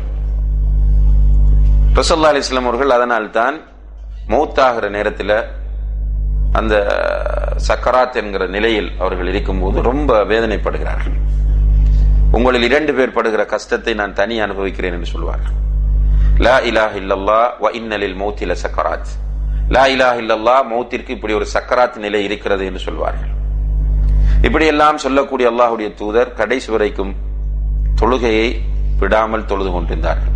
ஒரு சந்தர்ப்பத்தில் சஹாபாக்கள் வந்து சொல்றாங்க, யா ரசூலல்லாஹ், உங்களை பார்த்து கொண்டு தோழர்கள் இருக்கிறார்கள். ரசூலுல்லாஹி அலைஹி வஸல்லம் எழுந்திருக்கிறார்கள், முடியவில்லை, விழுந்து விடுகிறார்கள். செகண்ட் டைம் ட்ரை பண்ணுகிறார்கள், விழுந்து விடுகிறார்கள். 3வது முறை 2 சஹாபாக்களை அழைத்தவர்களுடைய தோள்களில் கைகளை போட்டுக்கொண்டு கால்கள் இழுபட பள்ளிக்கு சென்று உட்கார்ந்து அவர்கள் இமாமத் செய்தார்கள் என்பதை சஹீஹுல் புகாரியில் நாம் பார்க்கிறோம். அதனால ரசூலுல்லாஹி அலைஹி வஸல்லம் அவருடைய கடைசி வசியத் என்ன? அவருடைய வாயிலிருந்து அடிக்கடி வந்தது அஸ்ஸலா அஸ்ஸலா வமா மலக்கத் ஐமானுக்கும். தொழுகை தொழுகை என்பதுதான் அவர்களுடைய வாயிலிருந்து அதிகமாக வந்த வசியத்தாக இருந்தது. எனவேதான் உமர் இப்னுல் கத்தாப் ரலியல்லாஹு அன்ஹு அவர்கள் இமாமத் செய்வதற்காக முன்னால் செல்லும் போது குத்தப்பட்டார்கள். 6-7 தடவைகள் குத்திவிட்டார். கடுமையாக இரத்தம் ஓடுகிறது. ஒரு ரிவாயத்தில் வருது, அவர்கள் கீழே விழும்போது அப்துர் ரஹ்மான் இப்னு அவுஃப் ரலியல்லாஹு அன்ஹு அவர்களுடைய கையை பிடித்து முன்னால் இழுத்து இமாம் நிற்கிற இடத்தில் விட்டு விட்டு தான் விழுந்தார்கள். அதே பிறகு மக்கள் தூக்கிட்டு வீட்டுக்கு போய் ட்ரீட்மெண்ட் கொடுக்கிறாங்க. மயக்கம் தெளிந்து எழும்பும் போது பக்கத்தில் இப்னு அப்பாஸ் ரலியல்லாஹு அன்ஹு அவர்கள் இருக்கிறார்கள். மயக்கத்திலிருந்து கண் விழிக்கிறார். பக்கத்தில் இருக்கிற இப்னு அப்பாஸ் ரலியல்லாஹு அன்ஹுமா கண் விழித்தவுடன் ஹலீஃபாவோடு அமீருல் மூமினோடு பேசுகிற வார்த்தை என்ன தெரியுமா? அமீருல் மூமினே, நீங்க இன்னும் ஃபஜ்ர் தொழவில்லை. அல்லாஹு அக்பர். உமர் ரலியல்லாஹு அன்ஹு அவர்கள் உடனே கேட்டார்கள், எனக்கு பின்னால் நின்ற மக்களுடைய நிலை என்ன? எல்லாரும் தொழுது விட்டார்கள் என்று சொன்ன போது இவர்கள் தயமம் செய்து கொண்டு உடம்பில் இருந்து இரத்தம் ஓடக்கூடிய நிலையில் தொழுகையை நிறைவேற்றிவிட்டு சொன்னார்கள், லா ஹவ்வ ஃபில் இஸ்லாமி லிமன் தரக்க ஸலா. தொழுகையை விட்டவனுக்கு இஸ்லாத்தில் எந்த பங்கும் கிடையாது என்றார்கள். அல்லாஹு தஆலா அங்கே பாருங்க, கத் அஃப்லஹல் முஃமினூன், மூமின்கள் வெற்றி பெற்று விட்டார்கள் என்று சொல்லிவிட்டு ஆரம்பிக்கிறான் தொழுகையை, முடிக்கிறான் தொழுகையை கொண்டு. எனவே இந்த இடத்தில் தொழுகையின் முக்கியத்துவத்தை நம்ம புரிந்து கொள்ள வேண்டும். நம்ம ஒரு ஸ்ட்ராங்கான முடிவெடுக்க வேண்டும். ரமலான் காலத்தில் ஃபஜ்ர் எல்லாம் மாஷா அல்லாஹ் ஜமாத்தோடு தொழுகிறோம், ஏனைய தொழுகைகளையும் ஜமாத்துடன் தொழுகிறோம். இந்த காலத்தில் அல்லாஹ் இடத்துல நிறைய மன்றாட வேண்டும், உறுதியான நியத்து வைக்கணும். இன்ஷா அல்லாஹ் என்னுடைய லைஃப்ல ஜமாத் மிஸ் ஆகாது, நான் தொழுகையை காரணம் கொண்டும் விட மாட்டேன். அது எந்த நிலையில் இருந்தாலும், எப்படி பெரிய ஜென்டில்மேனோடு இருந்தாலும், நான் தொழ வேண்டிய நிலை வந்தால் தொழுது விட்டுத்தான் மற்ற விஷயம் என்ற ஒரு முடிவை இந்த ரமலானிலே நாம் எல்லோரும் எடுத்துக்கொள்ள வேண்டும். அல்லாஹு தஆலா அதற்கு தௌஃபீக் செய்ய வேண்டும். இந்த வெற்றி பெற்ற மூமின்களுக்கு என்ன பரிசு? அல்லாஹு தஆலா அதை அடுத்ததாக சொல்கிறார். கத் அஃப்லஹல் முஃமினூன், மூமின்கள் வெற்றி பெற்று விட்டார்கள். அல்லதீன யரிசூனல் ஃபிர்தௌஸ், அவர்கள் ஃபிர்தௌஸை அனந்தரமாக பெறுவார்கள். அதுதான் அவர்களுடைய வெற்றி. ஹும் ஃபீஹா காலிதூன், அவர்கள் அதில் என்றென்றும் நிரந்தரமாக இருப்பார்கள். அல்லாஹு தஆலா நம் எல்லோரையும் சுவர்க்கத்திற்குரியவர்களாக மாற்ற வேண்டும். ரசூலுல்லாஹி அலைஹி வஸல்லம் அவர்கள் சுவர்க்கத்தை பற்றி நிறைய செய்திகள் சொல்றாங்க. சுருக்கமாக சொன்னார்கள், ஃபீஹா மா லா ஐனுன் ரஅத் வலா உதுனுன் சமிஅத் வலா ஹதர அலா கல்பி பஷர், எந்த கண்ணுமே கண்டிருக்காத, எந்த காதுமே கேட்டிருக்காத, எந்த ஒரு உள்ளமுமே கற்பனை பண்ணாத இன்பங்கள் எல்லாம் அதிலே இருக்கின்றன என்று சொல்லிவிட்டு ஒரு குர்ஆன் வசனத்தை சொல்கிறார்கள். விரும்பினால் இந்த குர்ஆன் வசனத்தை ஓதிக்கொள்ளுங்கள். வலக்கும் ஃபீஹா மா தஷ்தஹி அன்ஃபுசுக்கும் வலக்கும் ஃபீஹா மா தத்தஊன். சுவர்க்கத்தில் உங்களுடைய மனம், உங்களுடைய உள்ளங்கள் எதையெல்லாம் விரும்புகிறதோ அதுவெல்லாம் உங்களுக்கு கிடைக்கும். மனசால எதையெல்லாம் நீங்கள் ஆசைப்படுகிறீர்களோ அது அனைத்தும் சுவர்க்கத்தில் கிடைக்கும். அதே போன்று எதையெல்லாம் நீங்கள் கேட்கிறீர்களோ அதுவும் உங்களுக்கு கிடைக்கும். இதுக்கு தப்சீர் செய்யும் போது சில சஹாபாக்கள் என்ன சொல்றாங்க என்றால், சொர்க்கத்தில் கணவன் மனைவி ஆற்றங்கரை ஓரத்தில் மர நிழல்களுக்கு கீழே முத்து போன்ற குழந்தைகள் அங்கும் இங்கும் ஓடிக்கொண்டிருக்கும் போது அப்படி என்ஜாய் பண்ணிட்டு இருக்கிற நேரத்தில் ஒரு பறவை பறந்து செல்லுமா. 2 பேர் நினைப்பாங்களாம், இதை பிடிச்சி ஃப்ரை பண்ணி சாப்பிட்டா எப்படி இருக்க மாட்டேன். நினைக்கும் போது அவர்களுக்கு முன்னால் அது ஃப்ரை ஆகி வரும். இதுதான் சுவர்க்கம். இந்த சுவர்க்கத்திலே நீங்கள் அல்லாஹ்விடத்திலே, சுவர்க்கம் பல படித்தரங்களை கொண்டதாக இருக்கிறது. இந்த சுவர்க்கத்தில் நீங்கள் அல்லாஹ்விடத்தில் கேட்பதாக இருந்தால் ஃபிர்தௌஸை கேளுங்கள்.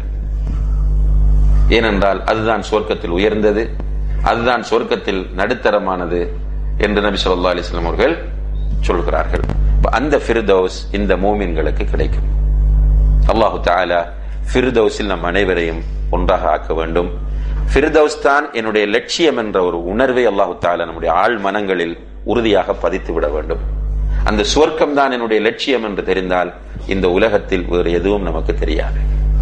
அந்த லட்சியத்தை நோக்கி வேகமாக எப்படி சஹாபாக்கள் போய்கொண்டிருந்தார்களோ அதே போன்று நம்மாலும் போக முடியும். எல்லாம் வல்ல அல்லாஹு தஆலா அவ்வாறான வெற்றி பெற்ற கூட்டத்தில் நம் அனைவரையும் சேர்த்தருள்வானாக.